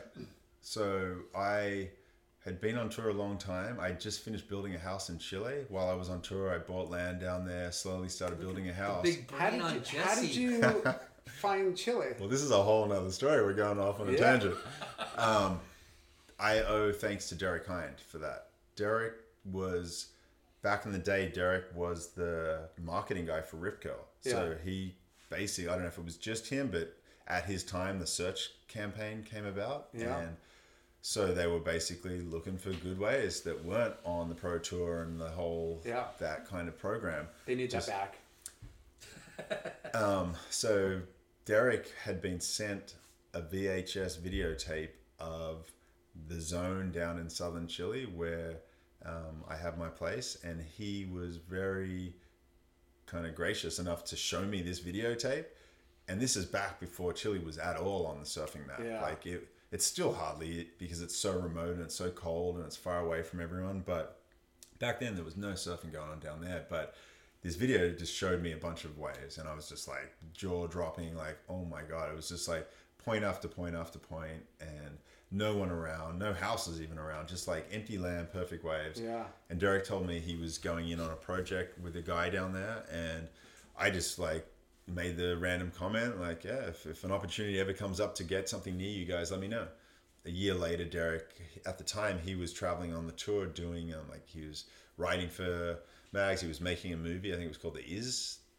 Or he was talking about doing a tour, but he made a pro surfing video. I think it was called Pro Surfing. I can't remember what it was called. But at the time, so I was seeing Derek quite a bit, and he basically, and I stayed at his house at J Bay around that time too. But so we were good friends, but he a year later called me and was like, hey, the guy I built, like I'm building a place with, has a bit of land nearby if you want to buy it. And I literally bought it without even ever having been to the country. Wow. I just was like, didn't even haggle for the price. I just said, okay, sent the money. Luckily, I had the money in my bank, sent the money, and I think like a few months later, flew to Chile for the first time and looked at a bit of dirt and was like, oh, okay, that's mine. Weird. Ocean view? Right on the beach, yeah. Right on the beach. Like overlooking a beach. So all I knew was it was on the coast, and it was like walking distance to where Derek's place was going to be. Yeah. And that's all I knew. That's all you needed. You're like, dude, if this guy signed up and I trust him, like this is going to be legit. Yeah, I mean, it was definitely naivety on my part. Like I paid more than I should have. I probably wouldn't have bought the land I did had I ever gone there. But I know if I'd gone there first, I wouldn't have bought anything. I would have talked myself out of it. I would have given myself all the logical reasons why it made no sense to buy land in a country where you don't live, that's a long way away, you don't speak the language, and how in the world are you going to make this work? Yeah. But I was traveling around the world non-stop at that point on the ASP's dime, going like, I'm saving money, I'm not spending it. And I was so, I was just on that merry-go-round, going to all these amazing places, but places that people were going. And I was kind of like, man, I'd love to have a retreat. I'd love to go somewhere where it's not like where everyone else is going. And so Chile was perfect for that, because it was like cold, off the grid, just a place where I knew if I go there, I won't be connected, I won't have a phone, won't have internet, won't have TV, I'll surf, and that's what that experience. So your idea was like, I'll have a place, I'll probably go down a month out of the year, or a few weeks, or a couple trips a year, and yeah, I don't think I had too much of a plan or idea initially. It was a romantic idea. It was like, man, the idea of buying. Were you always intent on building a house on it? Not initially. Like I knew that would be hopefully something I'd get the opportunity to do, but I didn't even start building for probably 2 to 3 years, probably 3 years at least. Initially, I would just go and stay at the people that I had met's house and score these amazing waves and just kind of leave there going, wow, like, how did I get so lucky to like learn that there are places that are available to go surf by yourself in perfect waves. And like, you have to work for it. Like it'd be like a 24-hour flight to get there, a long drive and freezing water and no one around to tell you what to do. But I've driven the entire, like literally from the bottom of Patagonia up to Ecuador, like that whole coastline, and surfed the entire way. Wow. So like there's so much coast around this world that no one's even thinking of. Yeah. And I got lucky to just kind of put my little dot of a flag in one tiny place of that and use that as a base. So every time I would go to Chile, I would just go explore, like whether it was 2 hours down the coast or 12 hours down the coast. I would just drive up and down. Like I'd go there for a couple of weeks and just explore and just find new waves and surf places no one had ever surfed. And it's amazing. Well, because the magazines, your editors would only like, tropical and boat trips and this, there is a lot more now going into the it's surf, changed. It's kind of changed, but for sure. That selling that like surfing dream and warm and tropical and turquoise water, that was what the magazines were thriving on, and that's what looked cool, and it was easy. But like you said, there's a lot of other spots, tons of coastline that just are unexposed or colder, maybe not as desirable. It's not as easy to get to. There's no surf camp, and I think that year I spent traveling around the world just opened my eyes to the rewards you get by putting a little effort in to go off the beaten track. I think that's like what I took away from that year. It's like the main things that stood out to me from that year were the places that I didn't expect to find, but I just stumbled upon because I like got up that day and gone, I'll just go down this road and see what that takes me to, and I'll go hang out with this stranger and see what that leads to. It's like I've always been really interested in other people and their stories, and want to go meet their friends and their towns, and that just the world has become a smaller place because I've been wanting to explore it. You're the epitome of nomadic surfer. Yeah, but I just got so lucky that I got to and still get to and have a daughter that gets to and who's called Gypsy. Literally my daughter's just turned 10 and she's been to 14 countries. That's so amazing. And surfed in most of them. It's crazy. Yeah, spoiled kids these days. Yeah, I mean it blows my mind. You have a house there built now. Yep. And how often do you go? At least I mean, I can't even go there now with this whole COVID that's situation. True. But I was lucky to go there at the end of last year, the beginning of this year. End of last year. I was there in December. Summer there.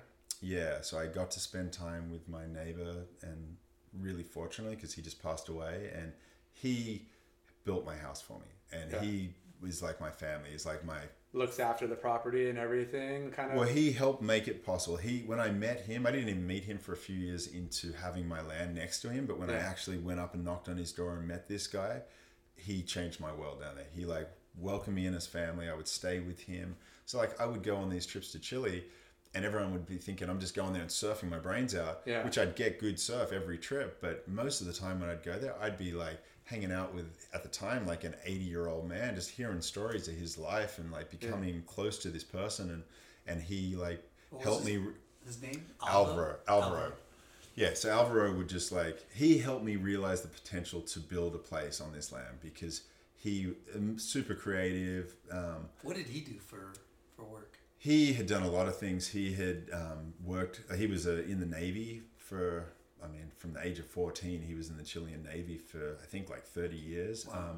But he'd worked on oil rigs around the world, in Brazil and in the US, and he had done a lot of different things. But ultimately, he had built his house in this remote part of Chile by himself. And so when I met him and saw his house, I remember looking around his house going, man, this place is amazing. It was so different to all the other houses of the area. And he was like, yeah, well, I built it.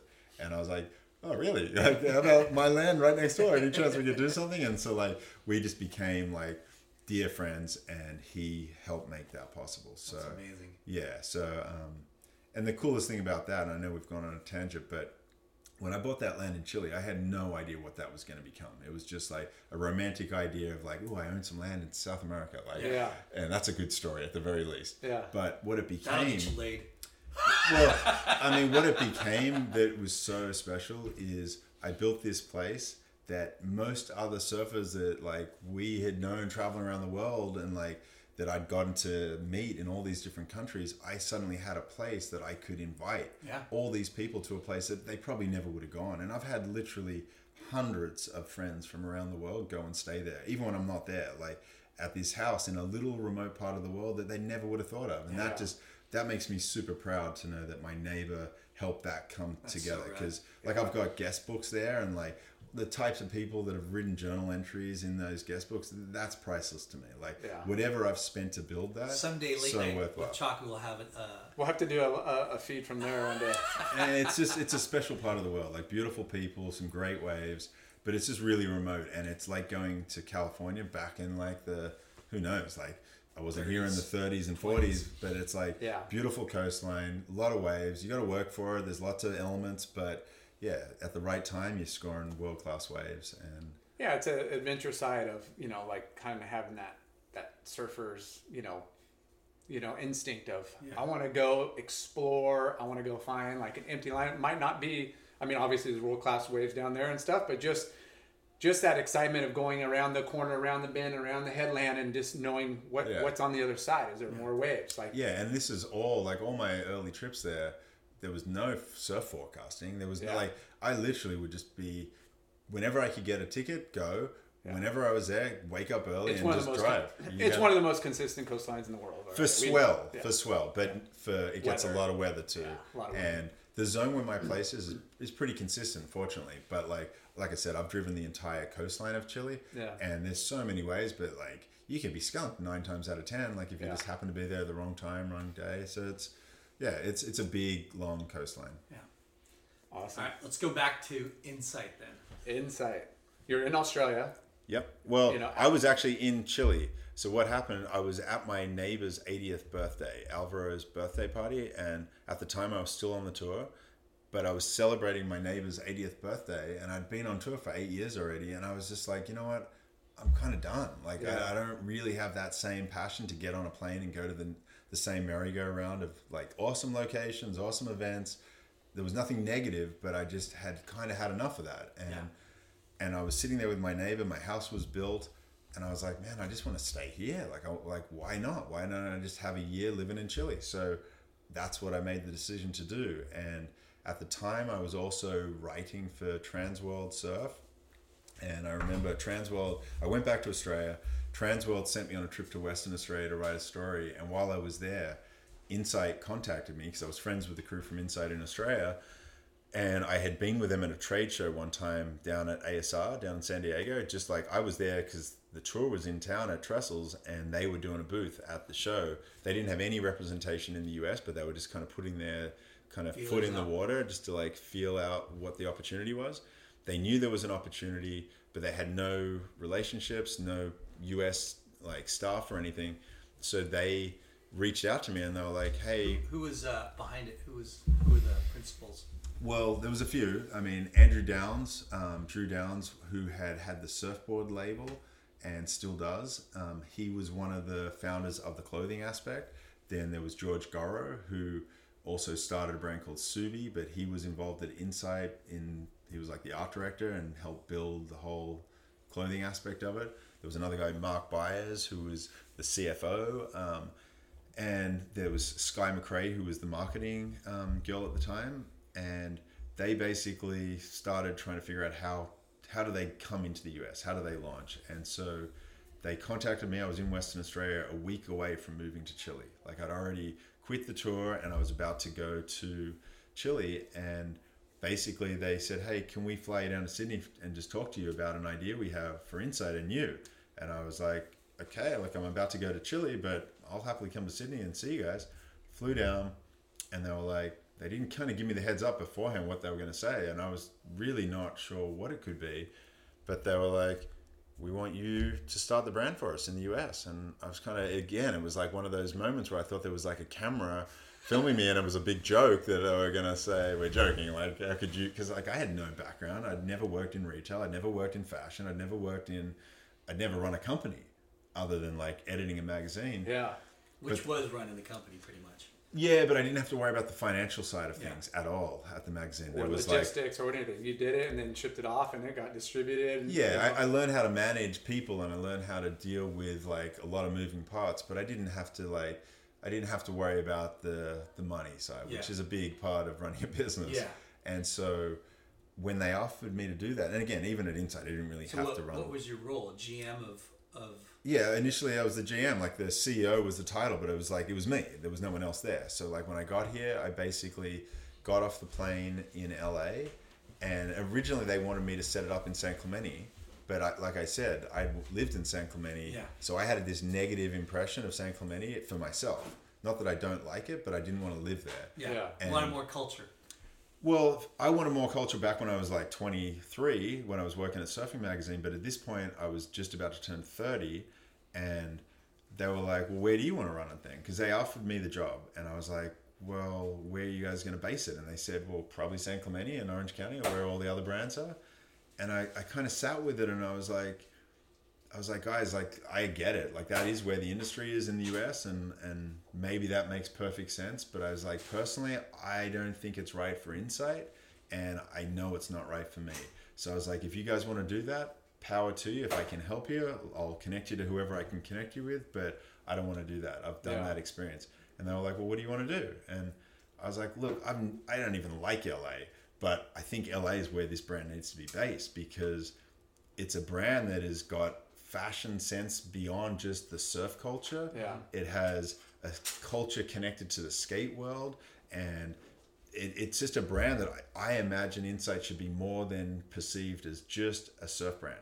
Yeah. And not that I have any, like, surf is all I care about, but when I looked at that brand, because I'd grown up with it in Sydney and I was wearing the clothes already, it was a bit eccentric. It was different. And the creativity in the brand, I was a huge fan of, but I was like, to me, that's not just a surf brand. That's just a cool brand. Yeah. So I wanted You Insight want to to elevate it in a more like worldly, not higher end, but higher taste. Yeah, I mean, the way I Where said it's it to not them. surf turkey. Well, exactly. The way I said it to the office in Sydney at the time was like, hey, I don't want Insight to be seen as this tiny little brand trying to compete against these massive surf brands. Yeah. I want it to be a cool brand off the side that gives us the chance to be ourselves and grow into surf, but let's grow into fashion. Let's get into skate. And so from day one, I was lucky to get a lot of help and a lot of support. Like I remember like going to Jack's straight away,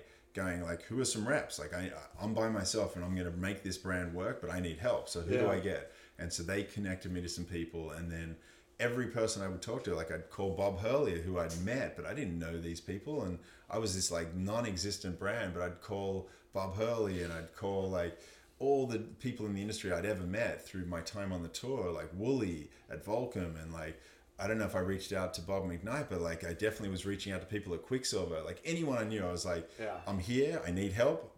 How do I make this work? Where did you end up opening office? LA or Venice? Or? In Venice, yeah. And the reason that came about was, honestly, one part of that was two parts I'd give credit to. One was that movie Dogtown came out when I was still in Australia, and I just thought, man, how cool is that Venice culture with Dogtown and like the surf culture there, but the skate culture. I was like, that is cool as shit. And I was like, I don't have anything to do with that, but I thought that's Insight to me. Like there's this like punk undercurrent of Insight that's super creative, that's kind of like got little snippets of a lot of other things, but a lot of history there. Yeah, and I cared about Insight. Like I said, one of my first surfboards was an Insight, so I already knew the brand and cared about it. But from a fashion sense, I was like, I want it to be seen as not just another surf brand. I want it to be seen as different. Yeah. So like, let's position ourselves different from the beginning. And they backed me. They were like, okay, wherever you think. Yeah. So like Dogtown had a big influence on me. But also, I'm really good friends with Rob Trujillo, who's the bass player in Metallica. And I'd met him in Australia at Sarge's 40th birthday party in Narrabeen, where I grew up. Sarge's Surfing Scrapbook? Exactly, Paul Sargent. Gosh. And so some of the best movies ever. Well, his 40th birthday party, Trujillo was there, and he was at the time, he had just left Suicidal Tendencies. He was in a band called Infectious Grooves. We met and got his like info, and he's like, man, if you ever come to like LA, come to Venice, man, I'll show you around. Yeah. And like, didn't think much of it. I end up in LA a couple of years later, and I end up meeting up with Jeremy Schultz, that you guys probably know from Surfing Mag or Surfer, like, and he was good friends with Rob too, because he had, funnily enough, he was like the nanny for Ozzy Osbourne. Like basically looked after Ozzy Osbourne's kids for a while there. Sick. And Rob was the bass player with Ozzy Osbourne. So like they had become good friends. And so we met up with Rob, and Rob ended up showing me around Venice. So this is back when I was at Waves magazine. I'd had this 1-day tour around Venice where I like went to Rob's house, went down to the beach, like ate some food. And I just had this memory in my head of like Venice just being super gritty, which it was back then, but also having a surf culture that was under the radar. It wasn't in the mags, but it was there. Yeah. Having a skate culture that was respected, but it was revered. Like it was like, there was some heavy shit there. Yeah.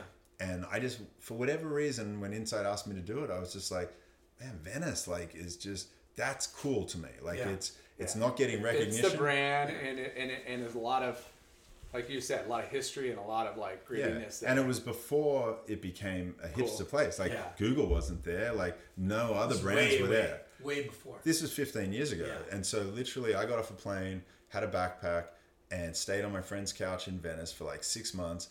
Got an office down the street in Venice and got super lucky. Like I got an office next to... it was called Fresh and Clean Media, which Shelby Mead ran, and I had met her in Fiji. She was Kelly's publicist, but she also did the publicity for like Perry Farrell and Jack Johnson and like so many, Ben Harper, all these amazing artists and surfers. And so she helped connect me to some people. Then Rob connected me to people like in the music world. And so like I'd start throwing parties in Venice, and like we'd have like all the right people showing up. And like that's how... in LA, where we had zero connection or reason to be successful, we just started getting worn and respected by the right kinds of people, and next second we're getting in the right stores, and like in the Fred Siegels, in the American Rags, in like Urban Outfitters, in that genre, but then also like in the surf accounts. And then we got Justin Reynolds, thankfully, like I got the ability to meet him and hire him, and he was like our skate team manager and marketing guy, and he connected me to a million people. Like Justin's amazing. Like he it's crazy how interrelated we all are, you know, and when you start figuring it out, you're like, holy shit, you know that guy? Yeah, He's the guy that created the music for I know. our I theme hear song. that. Yeah. And, Justin's he's like one of my heroes. Like that guy, he's one of the coolest cats in the world, and everything he does is solid, and everyone he's friends with is solid, and like I always just feel like so privileged to call him a friend. We gotta get him on the show. Yeah, but it's just so crazy. Justin Reynolds, Ty Williams, right? I don't know who else, but those two guys in particular are like, you know, connected to us and so connected to you. Yeah, I mean, Justin opened up so many US relationships for me, and like, I mean, we would do parties which he was throwing, where he was the DJ at it. He would bring all the right people, connect us to all the skate world. Like Inside in Australia at the time, like skating was pretty small in Australia, period. But like Justin made us relevant in the skate world in the US, and like got us the writers like Chad Tim and like Jose Rojo and like just so many other people. But he made us cool here, because like I wasn't in the skate world. I wasn't that cool. I was this Australian surfer that came in that no one knew. But you knew the brand needed to sit in that market, and you know, you got he's a perfect guy for it too. Justin helped tremendously. He wore a lot of hats for you too. We all did. I mean, that's the reality. Like you guys all know, like we were a startup, so like I had the backing of Australia to go put Inside in the US, and they had no idea how to do it. So they were like, "You figure it out." And I was, I guess, smart enough to know I needed people on the ground who knew way more than I knew, and like people that I wanted to be around, and those people just kind of helped us make it work. And Insight really, two things helped us. Like we had obviously a great creative team that did amazing advertising campaigns and great clothing, but we put on a bunch of really cool parties, and like we just pulled together like a tribe of people, like people that were like stoked to rally, and we would just like party together. It's funny how simple business can be, you know, like it doesn't take a huge checkbook. It's just having the right people, having a good vibe in the right place, the right time, right connection, the right vibe, and it's got to be authentic. Like if you truly care about what you're doing and you want to do it, whether you're getting paid or not, it's going to work at some point. Because like, unless you're just like that's on a negative path and you're going downhill, like if you're trying to do something that's positive and fun, you're not buying your way in. You're just exposing. You said the authenticity part of it is what really helps every business, right? Because you can sniff anything that's not real pretty quick. Pretty quick. How successful was Insight in Australia before they launched here?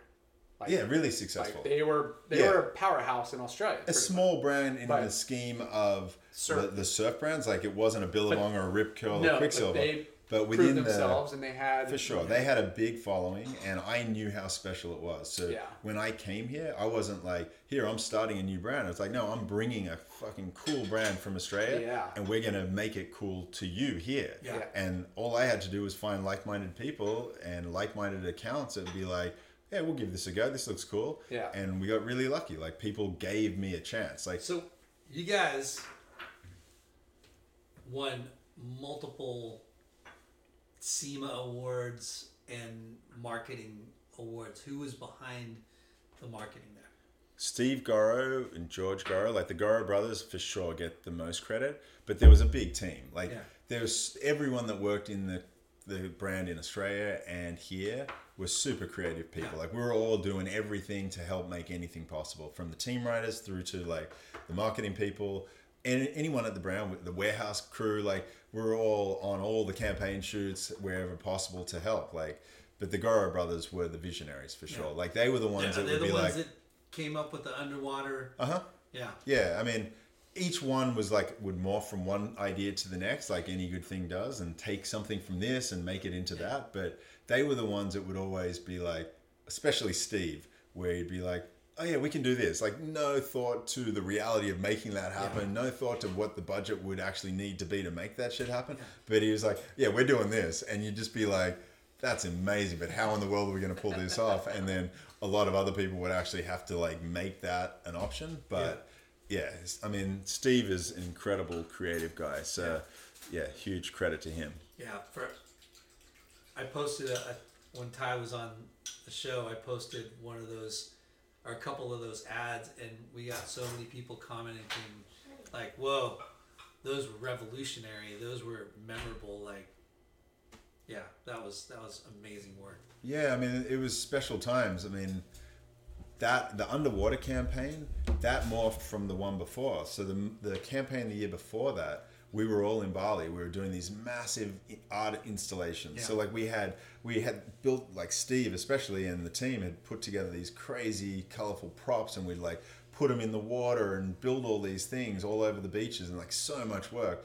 And at the end of one of those days shoot, I remember we were in where we were staying, and there was a swimming pool, and like we jumped in the swimming pool after shooting a different campaign, and we had all the Jamaican team that we sponsor were all there with all their dreads and underwater. I remember being there, and I had like a little digital camera underwater, and I'm seeing all their dreads moving around underwater.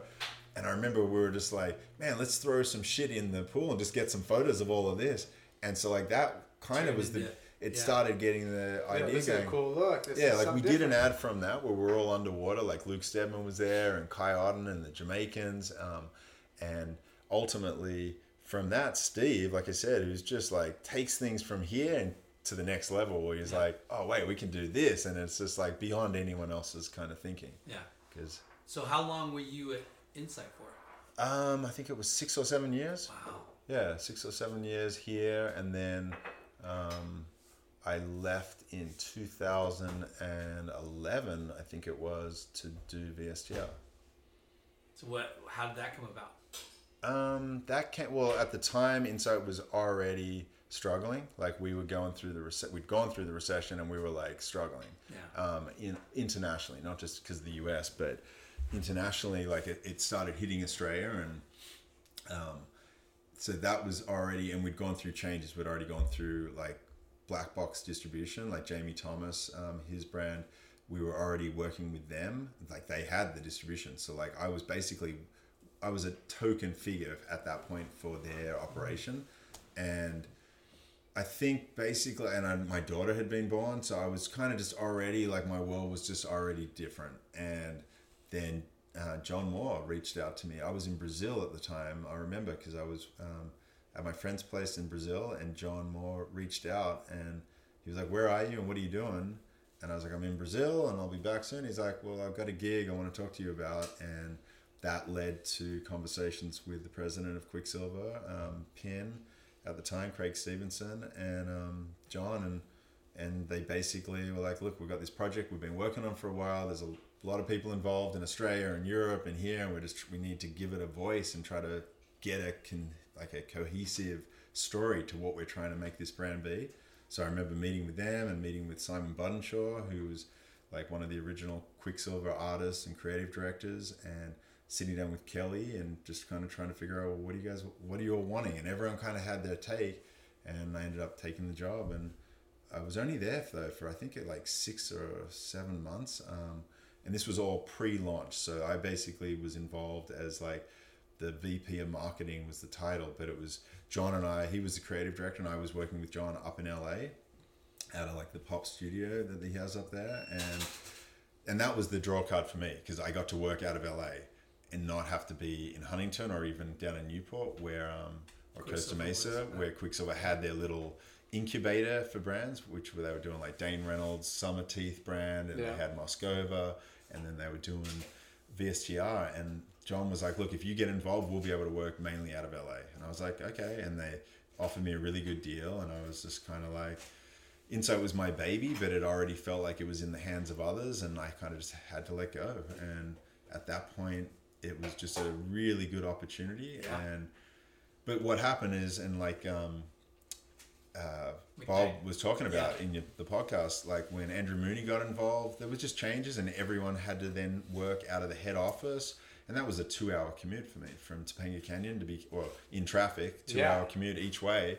And I had like a 1-year-old baby at home, and I'm like, that's not what I signed up for. Like I can't be leaving in the dark to get home in the dark and not even see my daughter. Yeah. And I was like, I can't do this. And just time, stress, strain, and creativity. It's like, wow, it's a bummer because it's like one of those things that you hear, be careful what you wish for, and that's a dream job. Yeah, right? You're for like, sure. killer.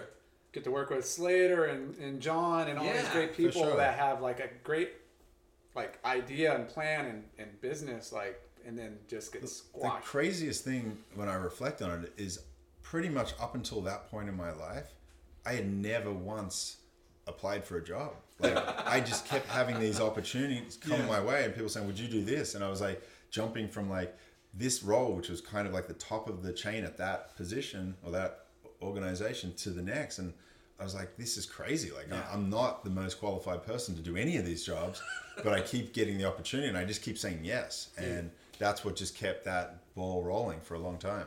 I just would say yes. You're blessed with, a reputation that precedes itself. I mean, I know I work hard, but I've never given myself any illusion to think, or delusion to think that I'm like the best by any stretch at anything I'm doing. But I just know if I say I'll do it, I'll do what I have to do to get it done. I think you're, like I was saying, your reputation precedes you, but people who are looking for something in that position, they see what we just talked about, the authenticity of it and the way you come across. Yeah, right? good reputation, authenticity, you have a lot of experience, and that's what life's about. Like as you one door opens and closes and you move on to something new, you're taking, it might be a different business, like you went from a magazine to the ASP, but then you went to like starting a brand here.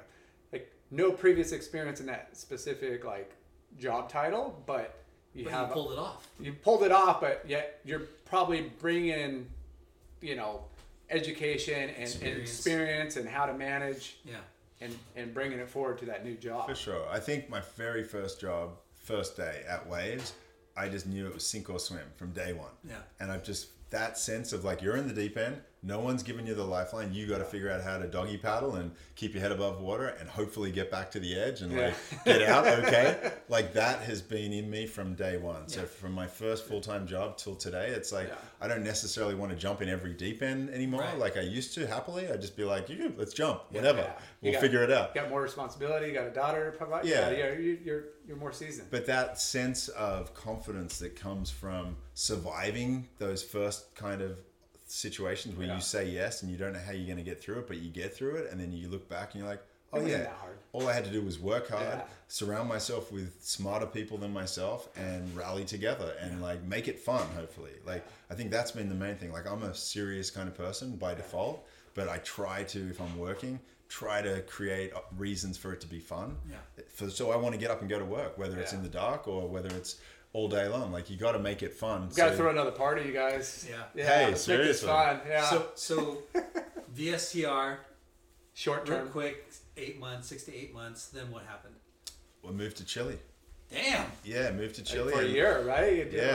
Went off the grid for a year, and that was a few factors came into that. Like one, like I was definitely going through difficult chapter with my daughter's mother. Like we were struggling, and so the thinking at the time was, it wasn't even very thought out. Like what happened is basically friends came up to my house in Topanga, loved it. We're like, oh, we want to live up in Topanga. This is exactly the kind of house we want to be. And I was like, do you want to rent this? And they were like, done. And literally from that day, 3 weeks later, we were living in Chile. Because as soon as I knew I had a way to rent the house and just leave, I was like, okay, the mortgage is going to be taken care of. I got enough money in the bank. We can go live in the house in Chile that's already sitting there. Nothing while we're there. Exactly. And we've got a almost 2-year-old daughter. I was like, let's just simplify our life. Let's try to figure our problems out. And my goal was that we were going to just like simplify and get through this rocky patch we're in. Because like, I mean, having a young kid is super tough, and my world totally flipped up on its head, and I wasn't dealing with that well. Like I was partying a lot at the time because Insight was all a big blurry party, and that made it successful. But that doesn't mean your home life is successful. It's hard to get off the track. Yeah, it's just hard to like stop something when you feel like that has led to all your success. Like to do things a certain way that has worked for you, but when it stops working for you in one area of your life, it's really confronting. And I was struggling. I tell my wife that all the time. Hey, I'm partying because it's work. Yeah. I mean, yeah, like I was working for Pelagrosa Tequila at the time too.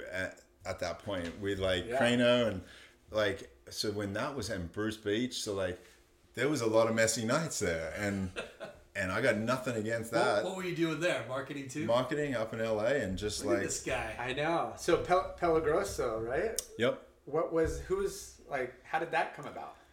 Is that Eric Brian, Crane. Brian Ferris's sister? Yeah. She was doing the marketing, but then it was Bruce and Crano. Okay. And basically, I think just through a lot of good parties and times in Cabo at SEMA, and like me always having a tequila bottle in hand, somehow I kind of went in their mind as someone up in LA who could help on some level.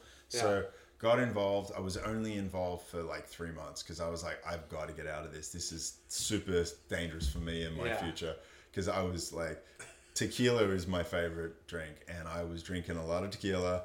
A lot of other substances were coming along at the end of a tequila night, and I literally called them up and I was like, guys, every cent you've given me, I'm giving you back. And I bought stock in the company because I was like, I can't keep doing this job. Like, this is dangerous. It'll be the death of you.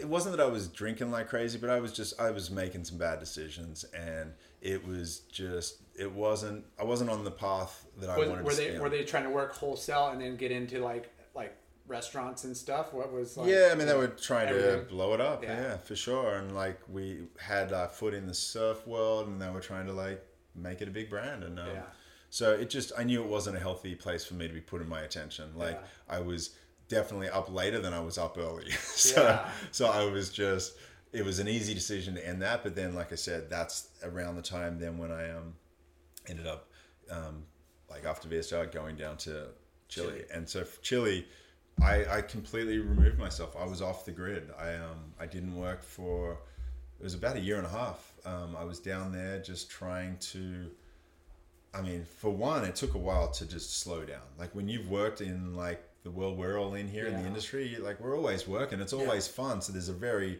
blurry line between our play and our work. It's all the same thing, really. Yeah. And the better we do it, the blurrier it is. Like we're surfing and working with the same people. We're partying with the same people. And it's, when I moved to Chile, it was like, oh wait, you're not doing any of that. You're not working. You're not with any of these people. You're in a country where you can't even speak the language. And I was with my like young family, and it was a struggle for a while. It took a while for me to get into the pace of that life, and then it became amazing. Like ultimately, unfortunately, you're like, I don't need the internet, and I don't need the nonsense and the noise. But no, I mean, I had been really fortunate that I had already had like a 20-year career. So like I had some savings. I had a kid that I just wanted to like give her my love, and like unfortunately, like I went through a separation that was really gnarly when we were down there. That was hard on obviously all three of us involved, but like mainly her mum and I. But it happened the way it had to happen, and like thankfully, like years later, her and I are great friends, and she just had a kid like 4 months ago, and I mean, everything is the way it should be, and it always is. But like at the time, I didn't see it that way. At the time, it was like my world was upside down, and I was just so hurt inside.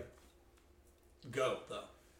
Yeah, I mean, look, I know I had all the right intentions to make it all work and to get through it the way you imagine it's supposed to, but like clearly I don't know how life's meant to unfold. It unfolds the way it has to, and you have to deal with the things that come your way. And at the time, I had no skill set to deal with that change. Like suddenly I was like a single dad in a foreign country. I didn't have a job. My house in LA was rented out. I was like, I don't know what to do. And where am I going to go? And the one thing that I knew I needed to do at that time, and it was such a positive. So wait, did she move back to the States? She was still there. Okay. For a while. Then she moved back to her mom's place in Missouri. So like I'm in Chile at one point, and my daughter's living in Missouri, and I'm like, I don't have a job. I don't have a house to come back to. Like I have a house, but it's rented. And I was like, what do I do?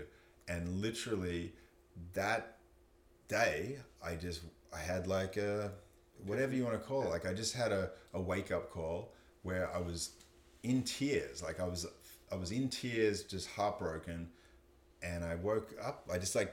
My eyes opened up, Why am and I I was here? like, How did I get to this point? Like, what do I need to do? yeah, I woke up and I saw the reality of where I was. It wasn't like I was seeing all this sadness and anger and frustration and like pointing it all at her and this situation and that thing. It was just like, I just saw myself, and I was like, you know what? Wake up and start moving forward the way you want to again. And not that I had anything against drinking, but I decided I'm not drinking anymore. And that was 7 years ago. And like that decision, that day, things just switched. Like literally the same day, a few hours later, I got an email from Mark Byers, who was the guy who was the CFO at Insight, that I'd left 2 years prior, hadn't even spoken to anyone from the company in pretty much 2 years. He was like, where are you? And I wrote back saying, hey, I'm down in Chile. And he's like, well, would you come back to work with us in LA? And I was like, yes, when? And The day that you decided to quit drinking? yeah, and basically that day we got on a call. Should we stop drinking? That Hell no! that afternoon I got on a call with him, and I was like, look, I mean, I'm a long way from being able to be there right now. Like I'm down in Chile, and I was like, and I need to go see my daughter. So like he got me a ticket that let me stop in Missouri. I spent a week with my daughter, and a week later I was back in LA, staying like initially on the couch at my house that was being rented until they moved out, and went back to work at Insight for a while to help with the transition of the sale of the company. So like that got me back to LA, and ultimately, like, I mean, that's, when was that? That was 2015. So that's already 5 years ago. So crazy. 2013, sorry, what am I saying? Yeah, 7 years ago. Wow. Yeah. So then you did that for... I stayed with Insight for a while. Then Steve Garo and I, who was the creative director, we started working on a new brand that we had funding for and other designers involved with, and we were about to launch that, and then there was kind of a falling out with the investors.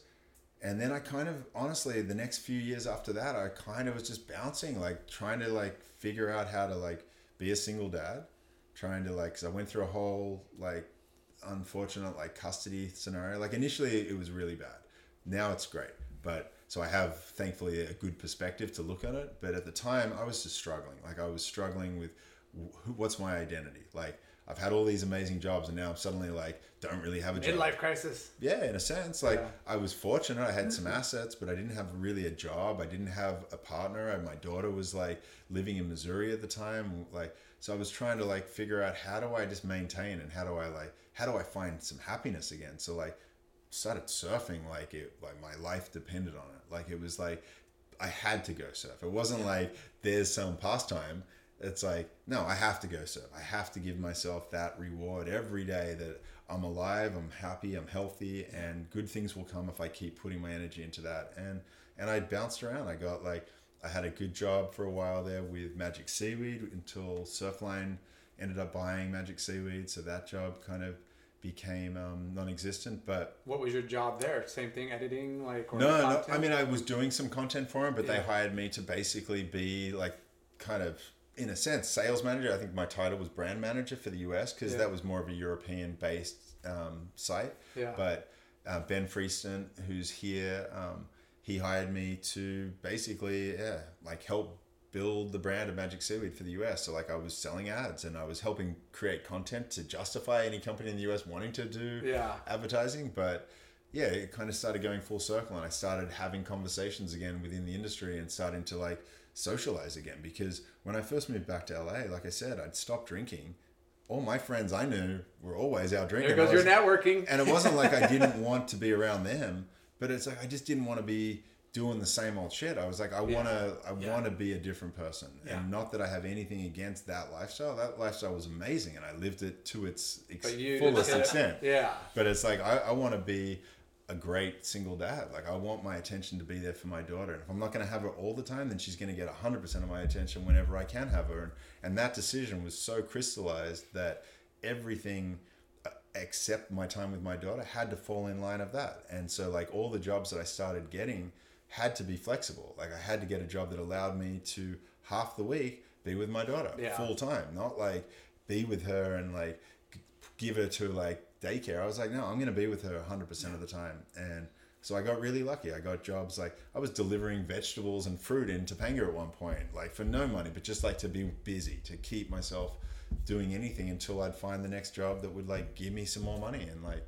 did the job with Magic Seaweed. Then I started doing some jobs with, I worked with GSIA, Global Surf Industries, for a while too, doing marketing stuff for them out of Australia. But then that kind of got me meeting with retailers again for the first time in a long time. Because after Insight, like I really had like, there was a 3 year gap when I really was just disconnected from what my network had been for a long time. And so obviously people weren't thinking about me, and I had to really start thinking about them again to figure out, well, how am I even relevant and how can I help?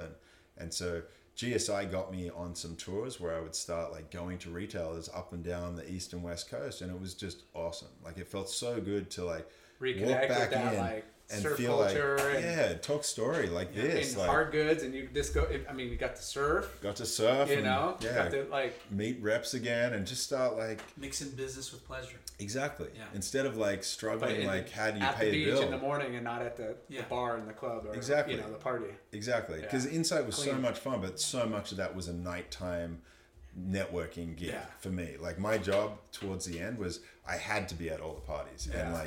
and I definitely wanted to be at all the parties, Yeah. but like that was You're like the my perfect gig. perfect man for the perfect job at that time. Exactly. You know? Now And- you're like Exactly. my job now is I want to get up at 6, have a van full of boards, and go pull up to a surf shop and surf and chill. Exactly, and it's funny when you look back and you realize you're always doing exactly what you should be doing. Yeah. But at the time, sometimes you're like, oh, I wish I could be doing this or that. Like I've never been someone who wished for someone else's job, but I definitely found myself a few years back going, man, how do I get any job that seems to be true to me? Like it was just I was knocking on doors and they were just like closed, and I just started realizing, okay, if I do what I've always done, which is just go to the beach and be passionate about that, I know things are going to come. Conversations are going to start in the water, or I'm going to get passionate. And sure enough, like I started getting into kite surfing and getting into like foiling, and that opened up new opportunities. So let's talk about that. How did you get into kite surfing? Gary Siskar, and I was talking to him Siskar. yesterday. Yeah, we were talking about you yesterday. Oh, funny. Yeah. Just- Gary Siskar is? I don't know. Siskar was, I mean, he was at OP. He was at Arnett with you, maybe, or No, he was at Arnett, but I met him through Burton and Analog and Anon. okay. He was at Anon. Yeah, I love Yeah. Siskar. Yeah. I met Siskar when I first moved to LA down in the St. SEMA. No, I met him down in Cabo with Crano, again with a bottle of tequila in the mix. But I stayed friends with him. We sponsored Warren Smith, who he was really good friends with back at Insight days, and just such a great guy. And lost touch with him, and somehow along the way, I think when I moved back to LA and I was back at Insight, he and I connected, and I think he just like dropped the seed that he was involved in the kite world. Like I didn't even know what he was up to. I didn't know anything about kite surfing. And he told me how he was at Liquid Force and he was involved with kiting. And on one of my travels, actually, I'd gone to Haiti with John Rose for Waves for Water. And I'd just kind of gone down there, and then I'd gone to the Dominican Republic to volunteer and get some Waves for Water stuff happening. And while I was there, a friend of mine, Cameron Dietrich, who was a pro kite surfer, had a kite school, and I was staying with him, and he was like, man, go do a class, like on me, go do a class. And I was kind of like, yeah, it looks sketchy, I'm just going to get hurt. But I did one lesson on the beach and kind of learned a little bit. I felt the power of the kite, never even got on a board in the water, but just like, because I ended up leaving and I had to go. Test kite, dry land. Yeah, like I got dragged in the water, and that was the extent of the lesson. And then the next day I was meant to go back, and then you'd learn how to get on a board, but I never got to come back. The next day I had to leave and go somewhere else. And so when I spoke to Siskar, he was like, man, I'm at this kite company, like I'll send you some gear. And I was like, all right, like scared, but like, all right, kind of stoked because I knew it looked rad, but I was all like, those Cook of the Day clips. I don't want to be It- dragged it- across I a was- parking lot or jetty and 100%. Like I had all the right fear that everyone has about kite surfing. I had no sense of a connection to it. But then what happened is, so he sent me gear, literally sent me like one of the twin tip boards that looked like a wakeboard. I'm like, I have no connection to that. Sent me a kite, sent me a harness, sent me a bar. And I was like, dude, thank you. Sat in my garage for like a year. Didn't even touch it. I was like, what do I do with this? This is like a definite recipe for me to go end up in like the ER or something. But Well, not just that. It's like, it's not a cool looking thing. And none of us. and it's not easy. It's Surfers. not just show up and paddle out. It's show up, set up, You know, like it's a lot of. Well, that's what I thought. Like in my mind at the time, it was something different. It was like, oh, you're going wakeboarding, so you need a boat and you need all this and like you need all this gear that I don't naturally have. So I just thought of it as something different. But then what happened after I had all the gear? One day I was driving down to my local beach at Topanga, windy as hell, and I look out there and it's like there was no thought of going surfing in my mind. I look out there. And glassy, you know, for the surfer. Well, I don't know if you guys know Alan Salo, like one of the early Dogtown guys. Salo's out there annihilating these waves, like surfing with a kite. With a kite. Okay. And I'm looking, and I know Salo. Yeah, he's like, the only guy with 4-foot shoulders. He's like Bam Bam from the Flintstones, but he rips. Like I was surfing with him yesterday at Malibu, or 2 days ago. But I see him, and I'm like, I see the style. I'm like, that's Salo. What's he doing? Yeah. And I see the kite, and I'm like, he's using that kite to surf these waves better than you could ever hope to surf normally. Like you got power, you've got speed, and no one's out there. And the waves are like, there's good waves, but it's just torrential. Like I think it might have been raining that day. It was just like crazy weather day that no one in their right mind who's a normal surfer is going to the beach. He's out there having the best time ever. And I saw that and I called Cisco and I'm like, dude, I got to figure this out. Like that looks amazing. So I ended up calling a few friends that I knew had kited, and then I met a guy one day on the beach at Topanga, and I was like, dude, can I just like watch you? Can I just follow you around? And he was like, sure. And he was super patient, and a couple of friends of mine now, but they just let me watch them and taught me how to set up the kite and how to get out there. And I was struggling at the beginning, like anyone would, but I was struggling mainly because I was trying on one of those twin tip boards, which, like I said, just didn't make sense to me. It wasn't a surfboard. Yeah. And I didn't like having my feet strapped in. And I didn't really even have the idea that I could just do it without it. So then as soon as I kind of learned enough of how to fly a kite back and forth, and I kept struggling going out on this twin tip, and it wasn't making sense. But then one day I was like, I'm just going with the surfboard. Went down with a surfboard by myself. It was like, I'm not even sure if I'm going to get this kite up in the air without hurting myself, but I'm just going to, I knew it was windy. I went to this spot up in LA where there was going to be no one around, got the kite up, put the surfboard, normal board, no straps, on the water, and I'm like, I know I can stand on a board and balance without doing anything. Yeah. If I can just angle the kite into the right place, it's going to start pulling me. Straight away. Up and gone. Up and gone. Doing cutbacks, started to slowly do turns, and I'm like, dude, I'm surfing with my own personal jet ski. Wow. And obviously I had a lot to learn because that was like day one. But you're hooked. Like your first day of 100%. surfing. You're like it's like the stoke of surfing was this high. This just turned it up tenfold. Like suddenly you can do it anytime now when it's fucking when it's blown windy. out. Well, like the funny thing is, like when you don't kite, you think it gets windy all the time. When you kite, it's rarely windy enough. Just like us. Yeah. That's what I mean. When it's super windy, it's like it's 6 foot in glass. When is it ever 6 foot or offshore? You know, like those perfect conditions. But you know. Yeah, it ignited in me though a sense of stoke that I hadn't felt in a long time. Like, and it just suddenly. But it opened up that day, that part of the day, or part of those where you would write off the day from surfing, but then it opened up and gave you more. You know, now you have another.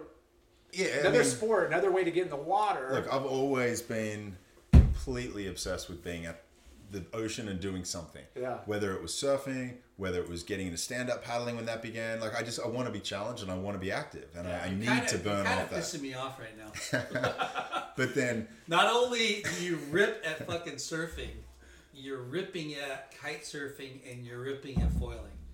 I mean, it all came hand in hand. When I got into... kiting, thanks to Cisco, I was seeing people foiling, and I was like, man, I am such a kook at kiting. If I'm going to be a kook at this, I might as well be a kook at foiling at the same time. So I bought a foil through him, and I was like, okay, I'm going to learn how to paddle foil, and kite surf all at the same time. So I was paying dues day after day after day, like absolutely exhausted at the end of the day. Whenever I'd get wind or the opportunity, I'd go out there and I'd be the kook, and I'd celebrate it. I was like, I wasn't embarrassed about being the kook. I was like, I'm the kook. I'm going to learn from scratch how to do this shit. Humility, you know. But I would go away from the spots, and the days when the waves were good, I'd go surf. But like, I was honestly hoping the waves would be shit most days. I'd be like, I'd hope it'd be tiny to go foil or windy to go learn to kite. Because I was like, that's where the excitement was for me. It was like I was a kid. I was stoked trying to learn how to do new stuff. And every advancement in your talent, you're just even more excited to get back out there the next time, right? Yeah, and if you've got a background like we all do in surfing our whole lives, once you have a basic understanding of foiling and a basic understanding of kiting, very quickly all of that information that we've already gained comes into play, and you become a good foiler and you become a good kiter pretty quick. Like, it's not like you see people learn to surf and they spend 30 years trying to get better. It's like if you can already surf and you learn how to foil, it's humbling and it's hard and it's dangerous at the beginning, but once you get over a certain threshold, you're a good foiler. And once you learn how to control a kite, you're a good kiter because you know how to like put in play. You have ocean knowledge, you know how to read the ocean. You have to learn little subtle differences, but like now, like for me, the best thing I can do right now is go kite surf on a crazy windy day with overhead waves. Like, that's my dream conditions right now. Yeah. Like, people are like, oh, I want it to be 6 foot and barrel, and it's like, yeah, me too, but then there's going to be 100 guys out there and I'm not going to even get a good wave and I'm going to come in frustrated. If it's super windy, I know I'm going to have a great time. Period. Yeah, right. And I'm going to get 100 waves and no one's going to be hassling me. So cool. I mean, I haven't tried it. I did the dry land like kite test, and it's not what you think. No, you know? it's counterintuitive. You can't turn. It's this. It's like just it. But, you gotta feel it. You gotta I mean, I got to be careful. Like, I don't wish for every surfer to become a kite surfer. Yeah. Because I mean, and it's funny. Mark Warren, who we were talking about earlier, Narrabeen legend of a surfer who started like the Bronze Aussies and like just awesome surfer. He's a great kite surfer, and he reached out to me when I first got into kiting, and I was posting all these little clips of me learning. He's like, look, I'm just gonna tell you, like, I was involved at the beginning of Quicksilver and promoting surfing all around the world, and like, look at that, there's surfers everywhere now. I was like, you love kiting because you can go places and it's not packed everywhere, so just keep that in mind. Keep it down. Yeah, so it's like kiting. It's a smaller, passionate group because there are real dangers, and it's a new things you got to buy, and it's like there's some new expenses, but the reality is for anyone who can surf, like once you learn how to be safe with the kite, it just opens up so many opportunities. Like, I go on like 30-mile downwind runs where you're surfing the entire coastline, not just like sitting at one wave waiting for a wave. You're going the entire coastline, and everywhere there are waves. I'm secretly really jealous that people like you do new things and have a blast at it. Yeah, Lyndon's world's like this. Man, if it isn't regular surfing and ping pong, I'm not interested. But the funny thing is, like, the mindset's exactly the same. Like, to me, it's all of the things I do are just surfing. Even the jobs, it's all just about my love of surfing. Yeah. And I just want to do it as much as I can and share it with as many people as I can. And learning how to foil just meant the worst tiny days were suddenly epic. I know. And learning to kite meant the windy days were suddenly empty. And it's like, and I just get to surf more. So I don't actually go to the beach more often now, but the difference is my priorities are different. Like, I look for the opportunities like any surfer does. When are you going to have the most fun? And I'm looking for the days when it's not going to be the crowded days, and looking for the venues where it's not going to be just too aggressive. So I get my fix. And I mean, I've just been super lucky that Siska, like, kind of encouraged me, and a few other friends kind of helped me get over those hurdles. What a small freaking world is it that you know Siskar? I kind of know Siskar. Oh, he's so awesome. I am. But doesn't he have a place in? He's up in Hood River in Oregon. Oh, he's in Hood. Yeah, I went up there the end of last year and we kited together. It was literally, the water was ice. It was probably like 40 degree in Hood River. There was ice on the side, and I was kite foiling up in the river. I had a wetsuit on that had ice on it because I'd surfed in Oregon the day before, and the wetsuit had literally frozen. He's up there in Hood River. He had a place in Peru. That's it. Okay. Yeah. But yeah, we did a kite shoot together last year in Santa Cruz. We're going to do another one this year. Like, I love Siska, and I'm just so grateful because meeting the kiting world, it's like, it is a lot of people who have got a long history in surfing, but they're people who've just found a way to stay stoked. They're not. That's really what it's all about. Yeah, it's like, what your choice is, stay stoked or not, and like, I choose that without even having to think. Yeah, I mean, when you're getting a workout and you're not working out, which is like what I look at like surfing, you know, it's Oh man, It's the best non-workout you could ever do in your entire I'm life. 45. I'm in the best shape of my life, Yeah. and I have more fun in the water than I've ever had. Yeah. End of story for me. Like, That's it. and I look at people who are in their 60s, Yeah. who are ripping kiting, and I'm like, man, I not only do I have a long, if I don't keep hurting myself, I've got like this long future to just get better and This better. guy hurts himself all the time. Man, I mean, kiting, you have so much speed, and foiling too. There's always a risk. If you're out in the water surfing or doing any of these things, you can get hurt. Yeah. The more you do it, the more likely that's going to happen. When you're kiting, you're just amplifying the chances because you're going fast. Like you got speed. Like I'm burning off speed. Like you need to learn to slow down half the time kiting. 'Cause Control. You got so much speed, but I've only been kiting for like 2.5 years, and I've already kited around the world. Like it's How's it to travel with that stuff? Oh, it's so easy. Like It all zips up in a little backpack.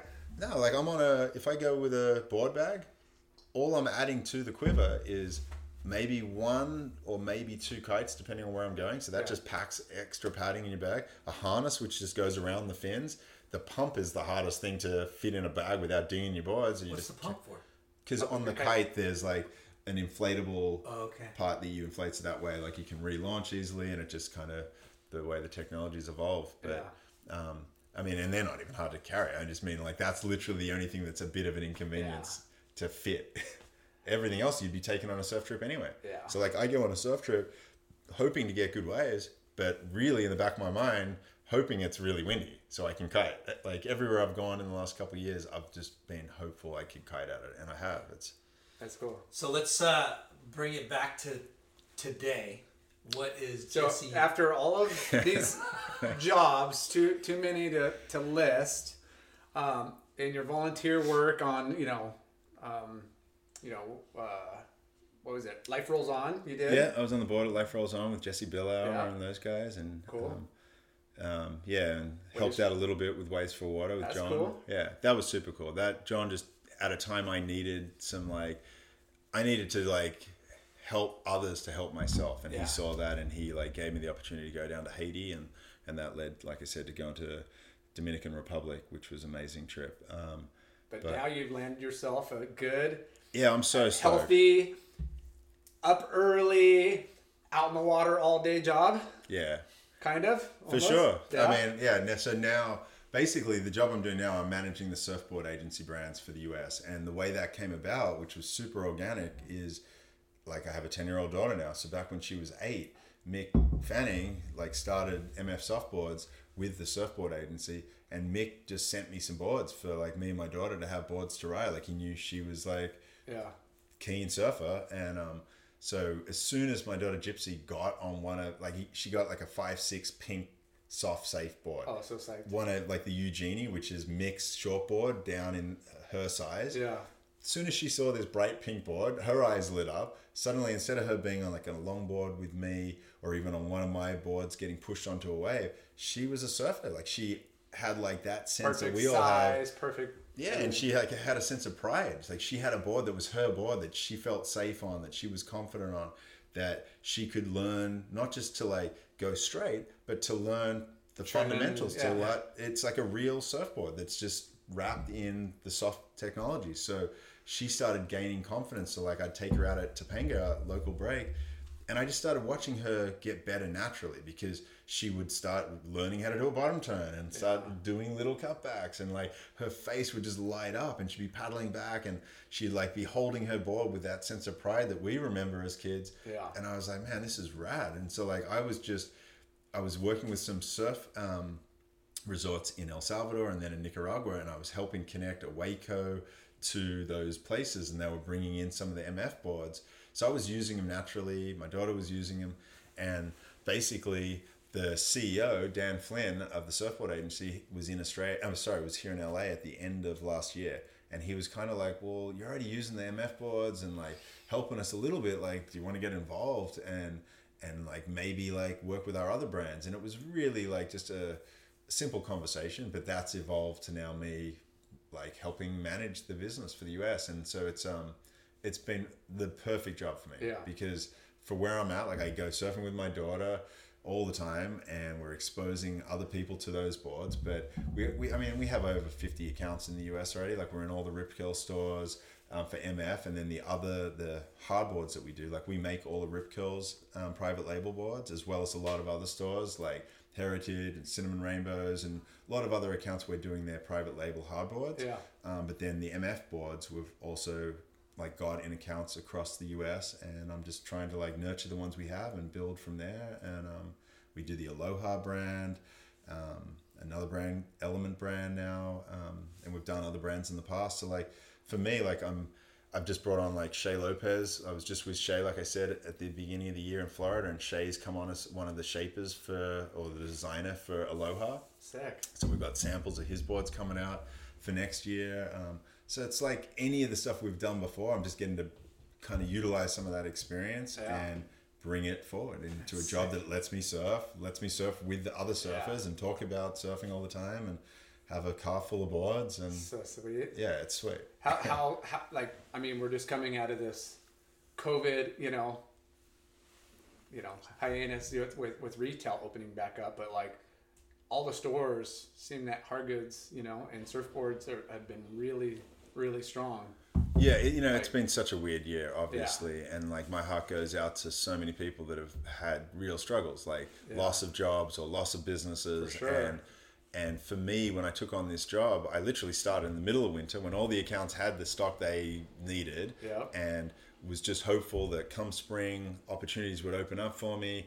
Come spring, we're in like coronavirus quarantine, stores are closed, and like the company in Australia and me here, where it's like, man, this is going to be tough. Yeah. Like, how are we going to get through this? And fortunately, they were really supportive of me, just to kind of do what I could do to keep things going. And I just do what I naturally want to do, and call these retailers around the country and just like see how they're going, just have a conversation, like hear what their struggle is, and not even trying to do business, just like because I genuinely care about them. They're all you and I, like our friends are the retailers, like their stores are hiring our friends and sponsoring our kids and our so it's like I just started calling all the retailers and surf schools and trying to figure out, well, like what's going on, and if this changes, like I'm here. If I can help, call me any way I can help you. And like, so when stores started opening, as you said, like they started booming pretty quick with hard goods, like wanting to sell surfboards, needing stock. And so fortunately I've been someone they're thinking of, and they're calling me, and I'm busy. Like I'm flat out. I'm like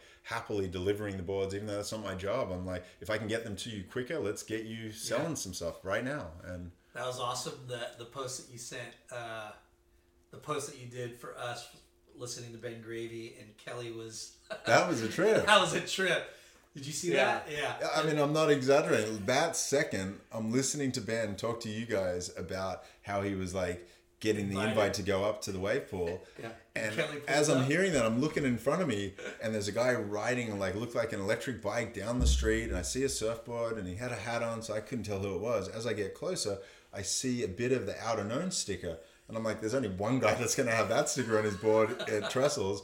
I had no idea Kelly was in town, and then I pull up, and literally you guys are still speaking in my car radio, and I'm like, Kel, and I feel like I got to turn that down, and like I pull up, and he's just like, what are you doing?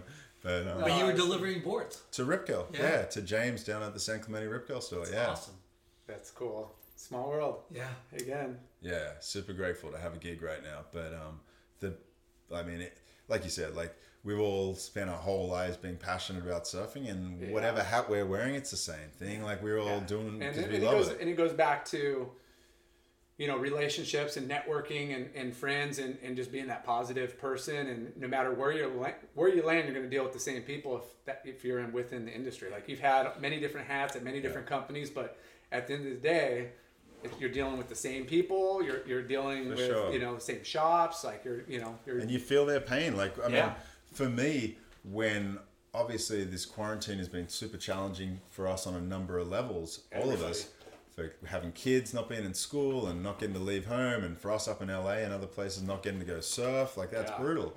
But then for me, one of the heaviest things was when like the protests started happening, and then there was like some of the rioting, so to speak, and looting in LA.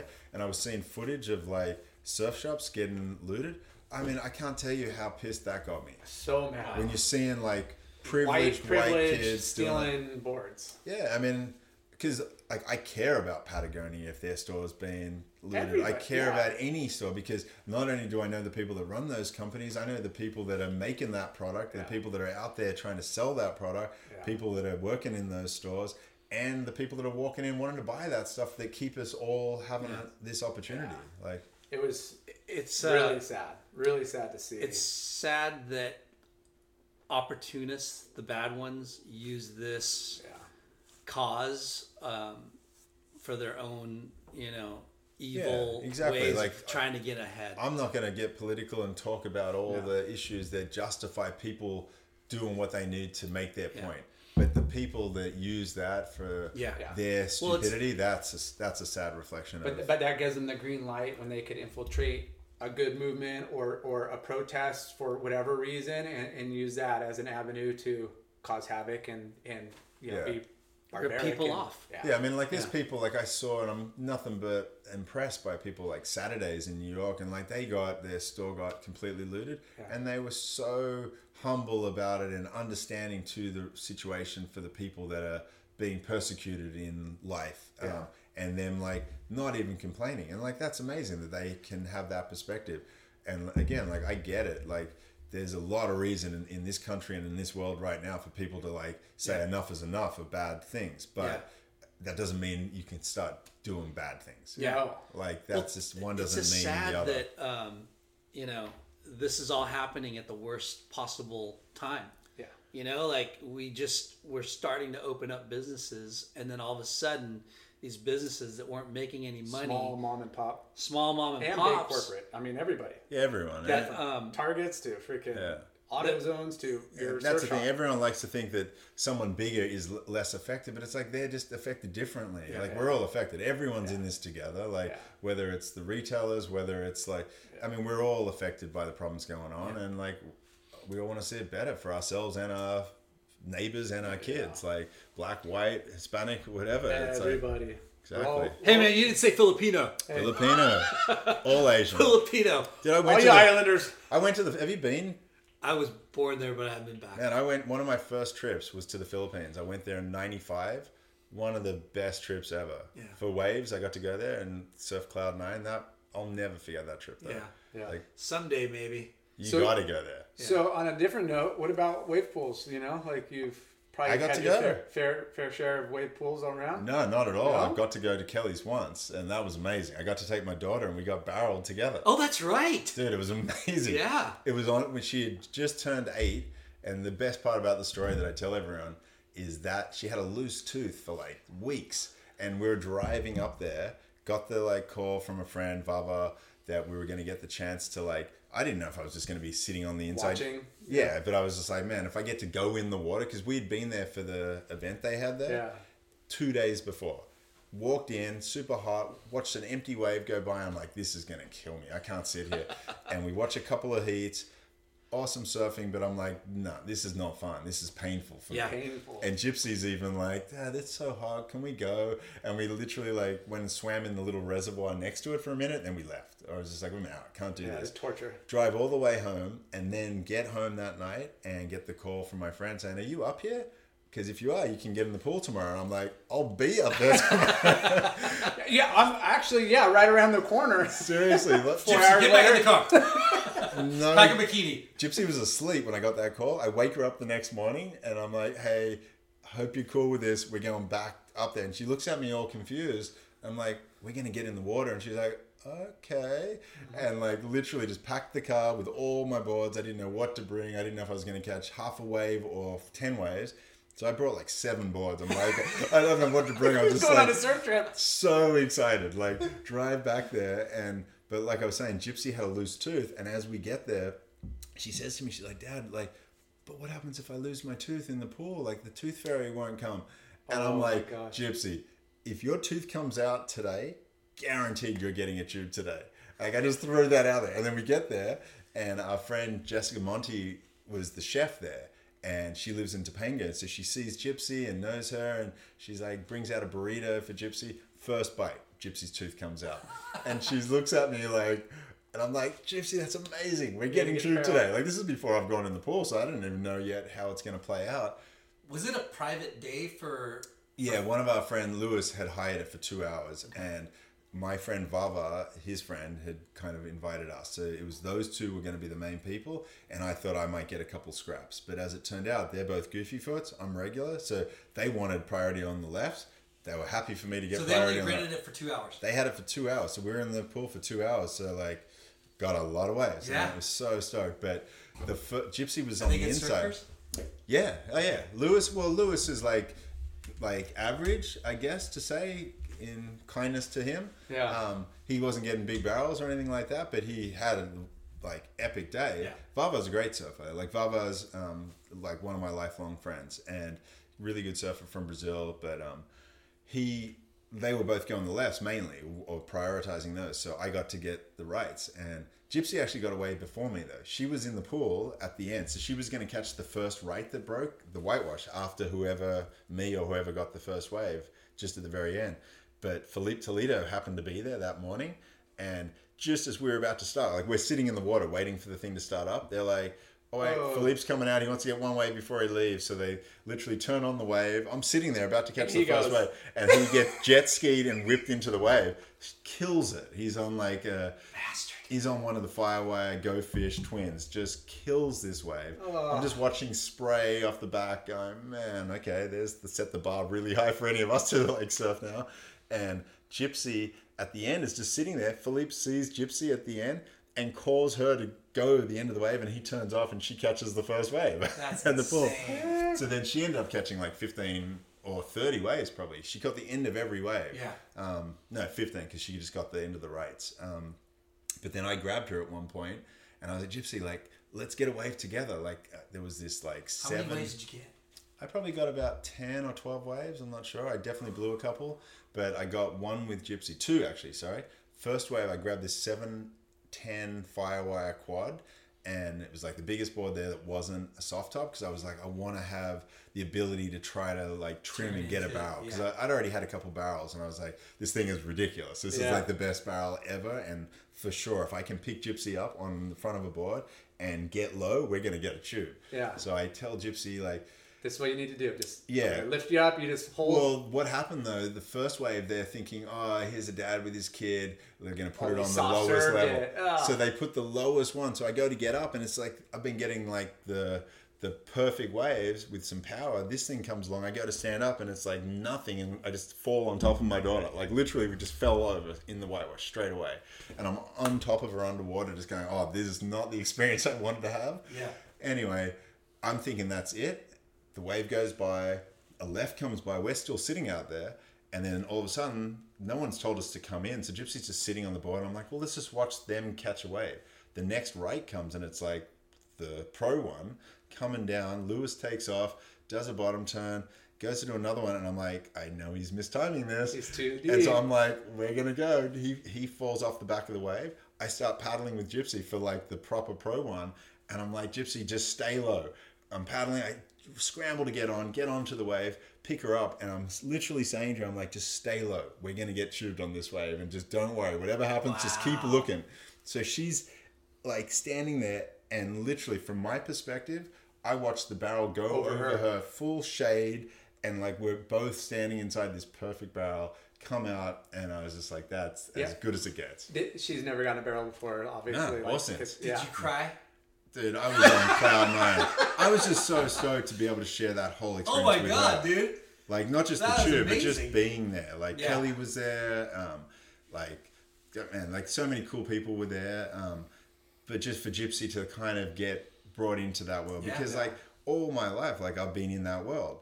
From the ASP, the magazines, but I didn't have my daughter. So for me to like bring her to something that was super special for me, but for her to experience as a surfer and feel it, like, that was rad. So cool. Yeah, so that was cool. So like, but up until that, the only time I'd ever been in a wave pool was the Typhoon Lagoon at Expo. And that was fun.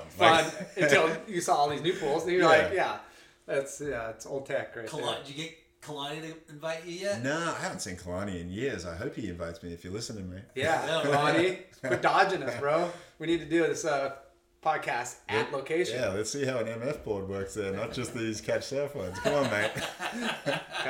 Equal opportunity. Exactly. Oh, So, I mean, you're just doing the MF, and you're doing And the surfboard agency brands.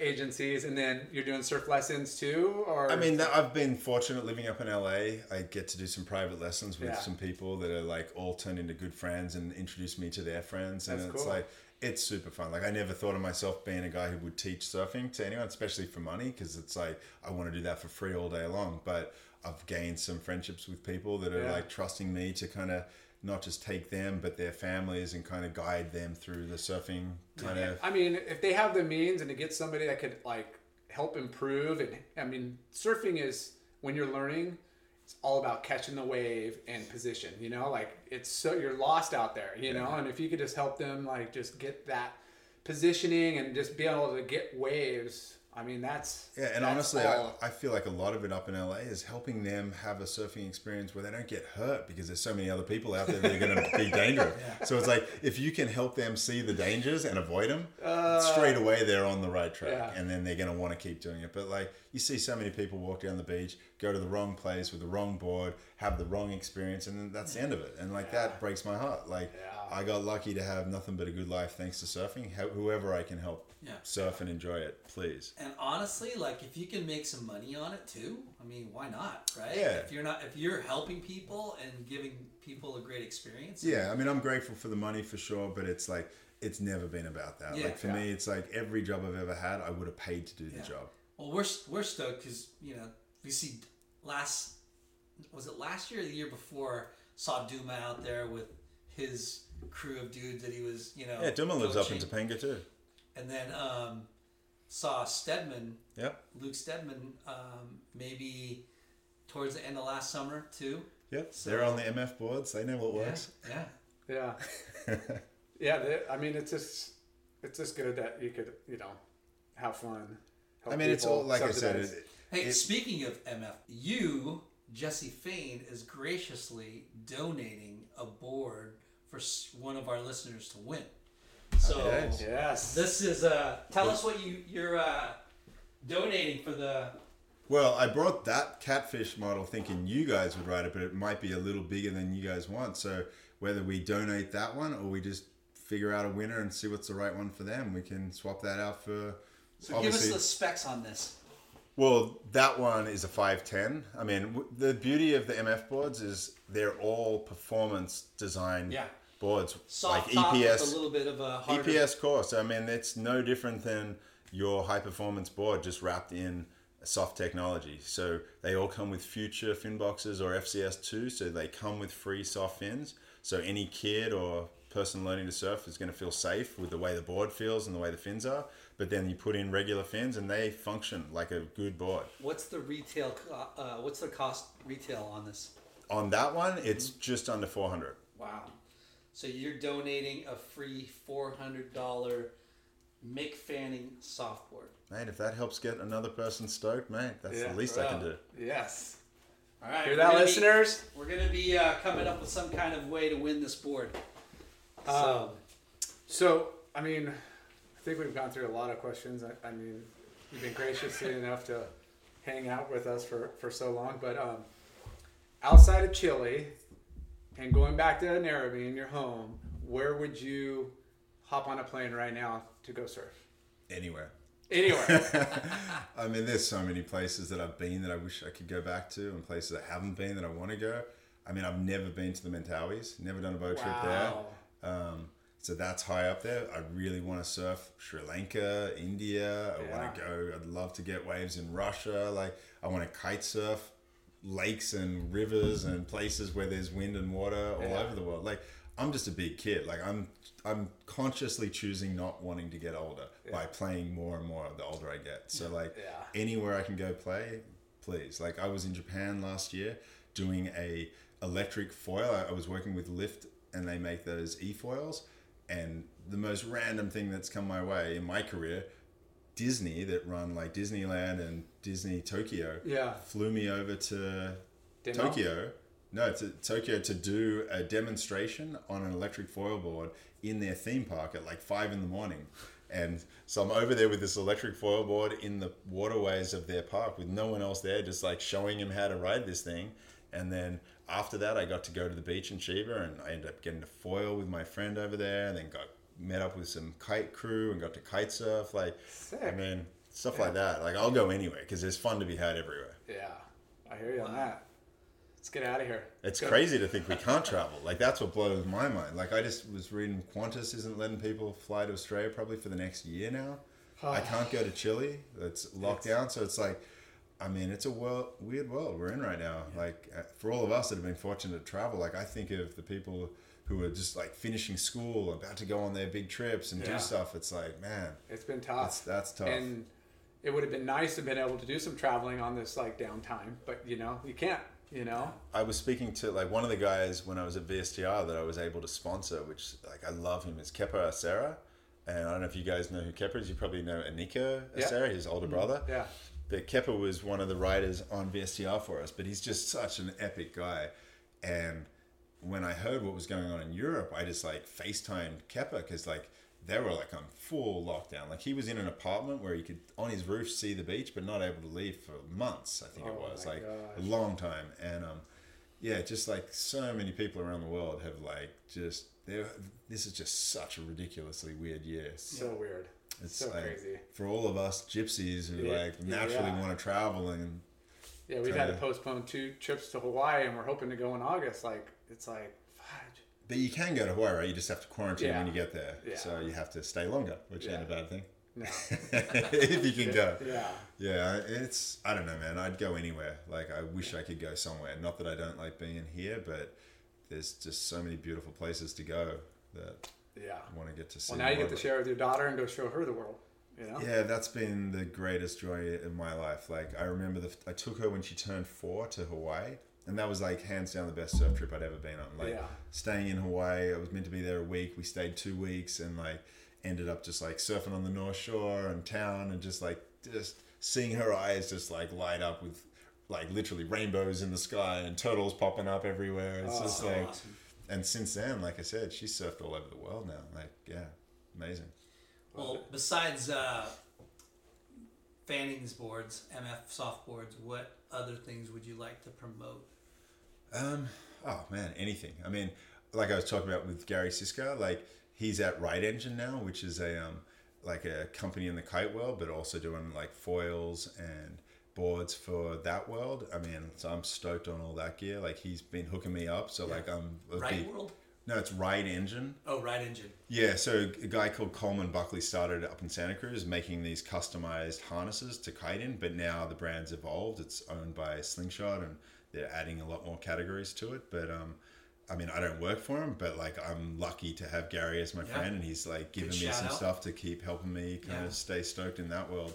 So like foiling and kiting and stuff like that. But I mean, we're so lucky. We know so many people in the industry, and like I don't have to very often dig into my limited funds to buy product for what I love to do. People keep me doing it. We try to squeeze our friends for whatever we need. But that's what it is. I mean, we're not in this industry to be, millionaires, although it's, we got to provide, and it would be nice to make a lot of money, but, it's all about, having fun and living out our passion and trade. Barter.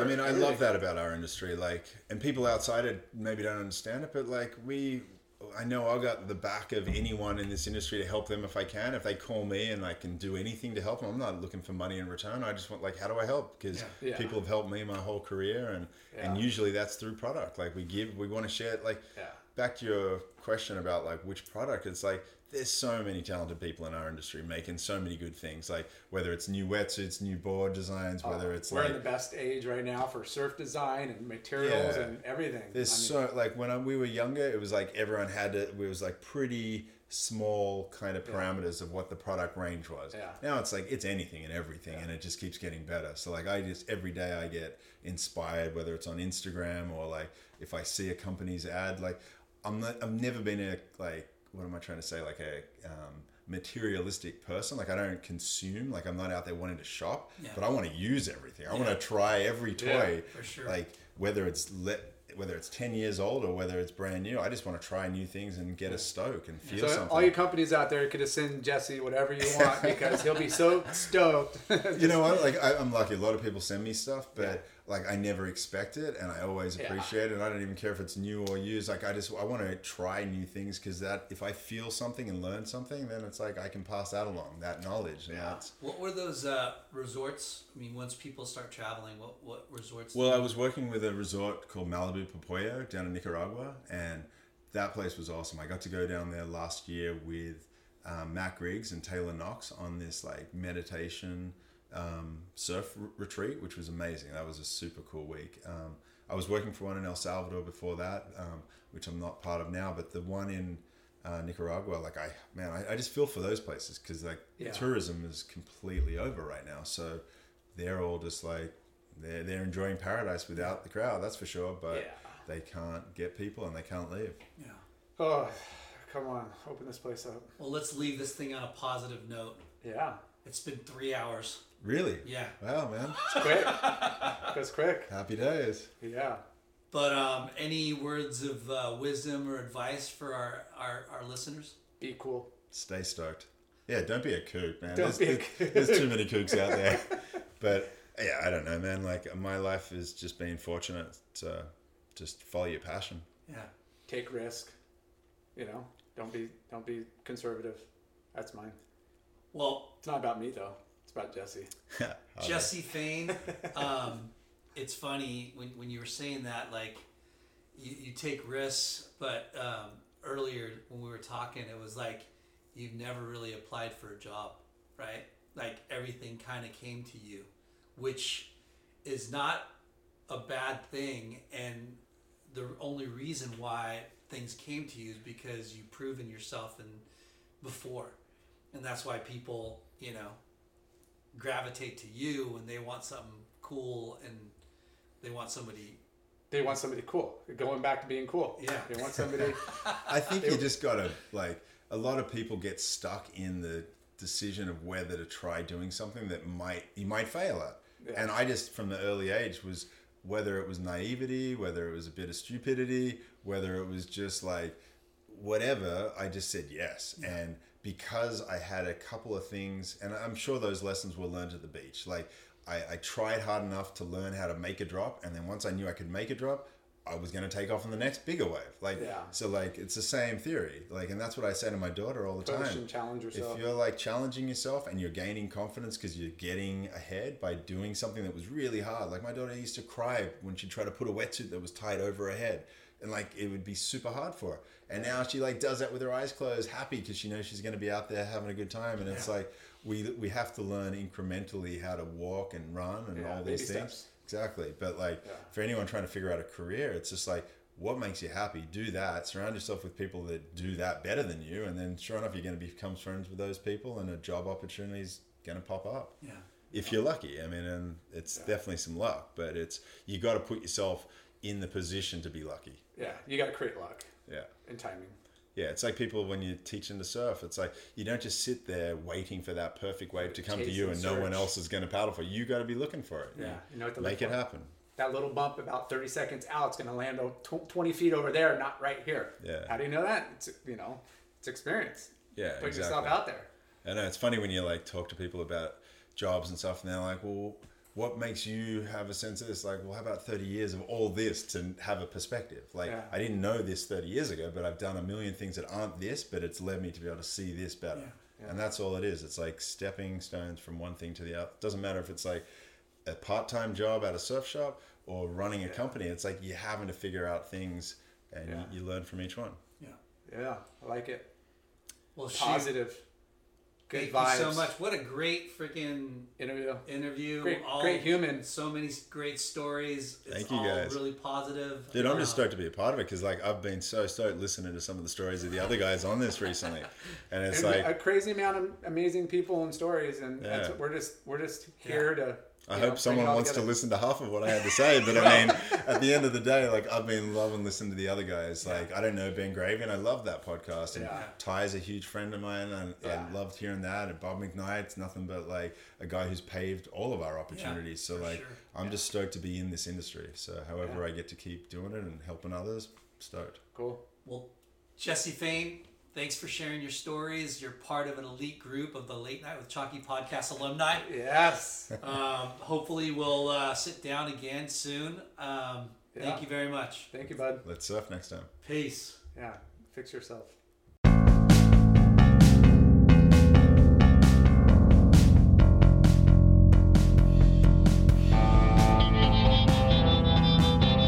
Thanks for tuning in. We hope you enjoyed the show. Please give us a 5-star rating and spread the word. Special thanks to our good friends James Williams for our awesome artwork and Justin Reynolds for the amazing music.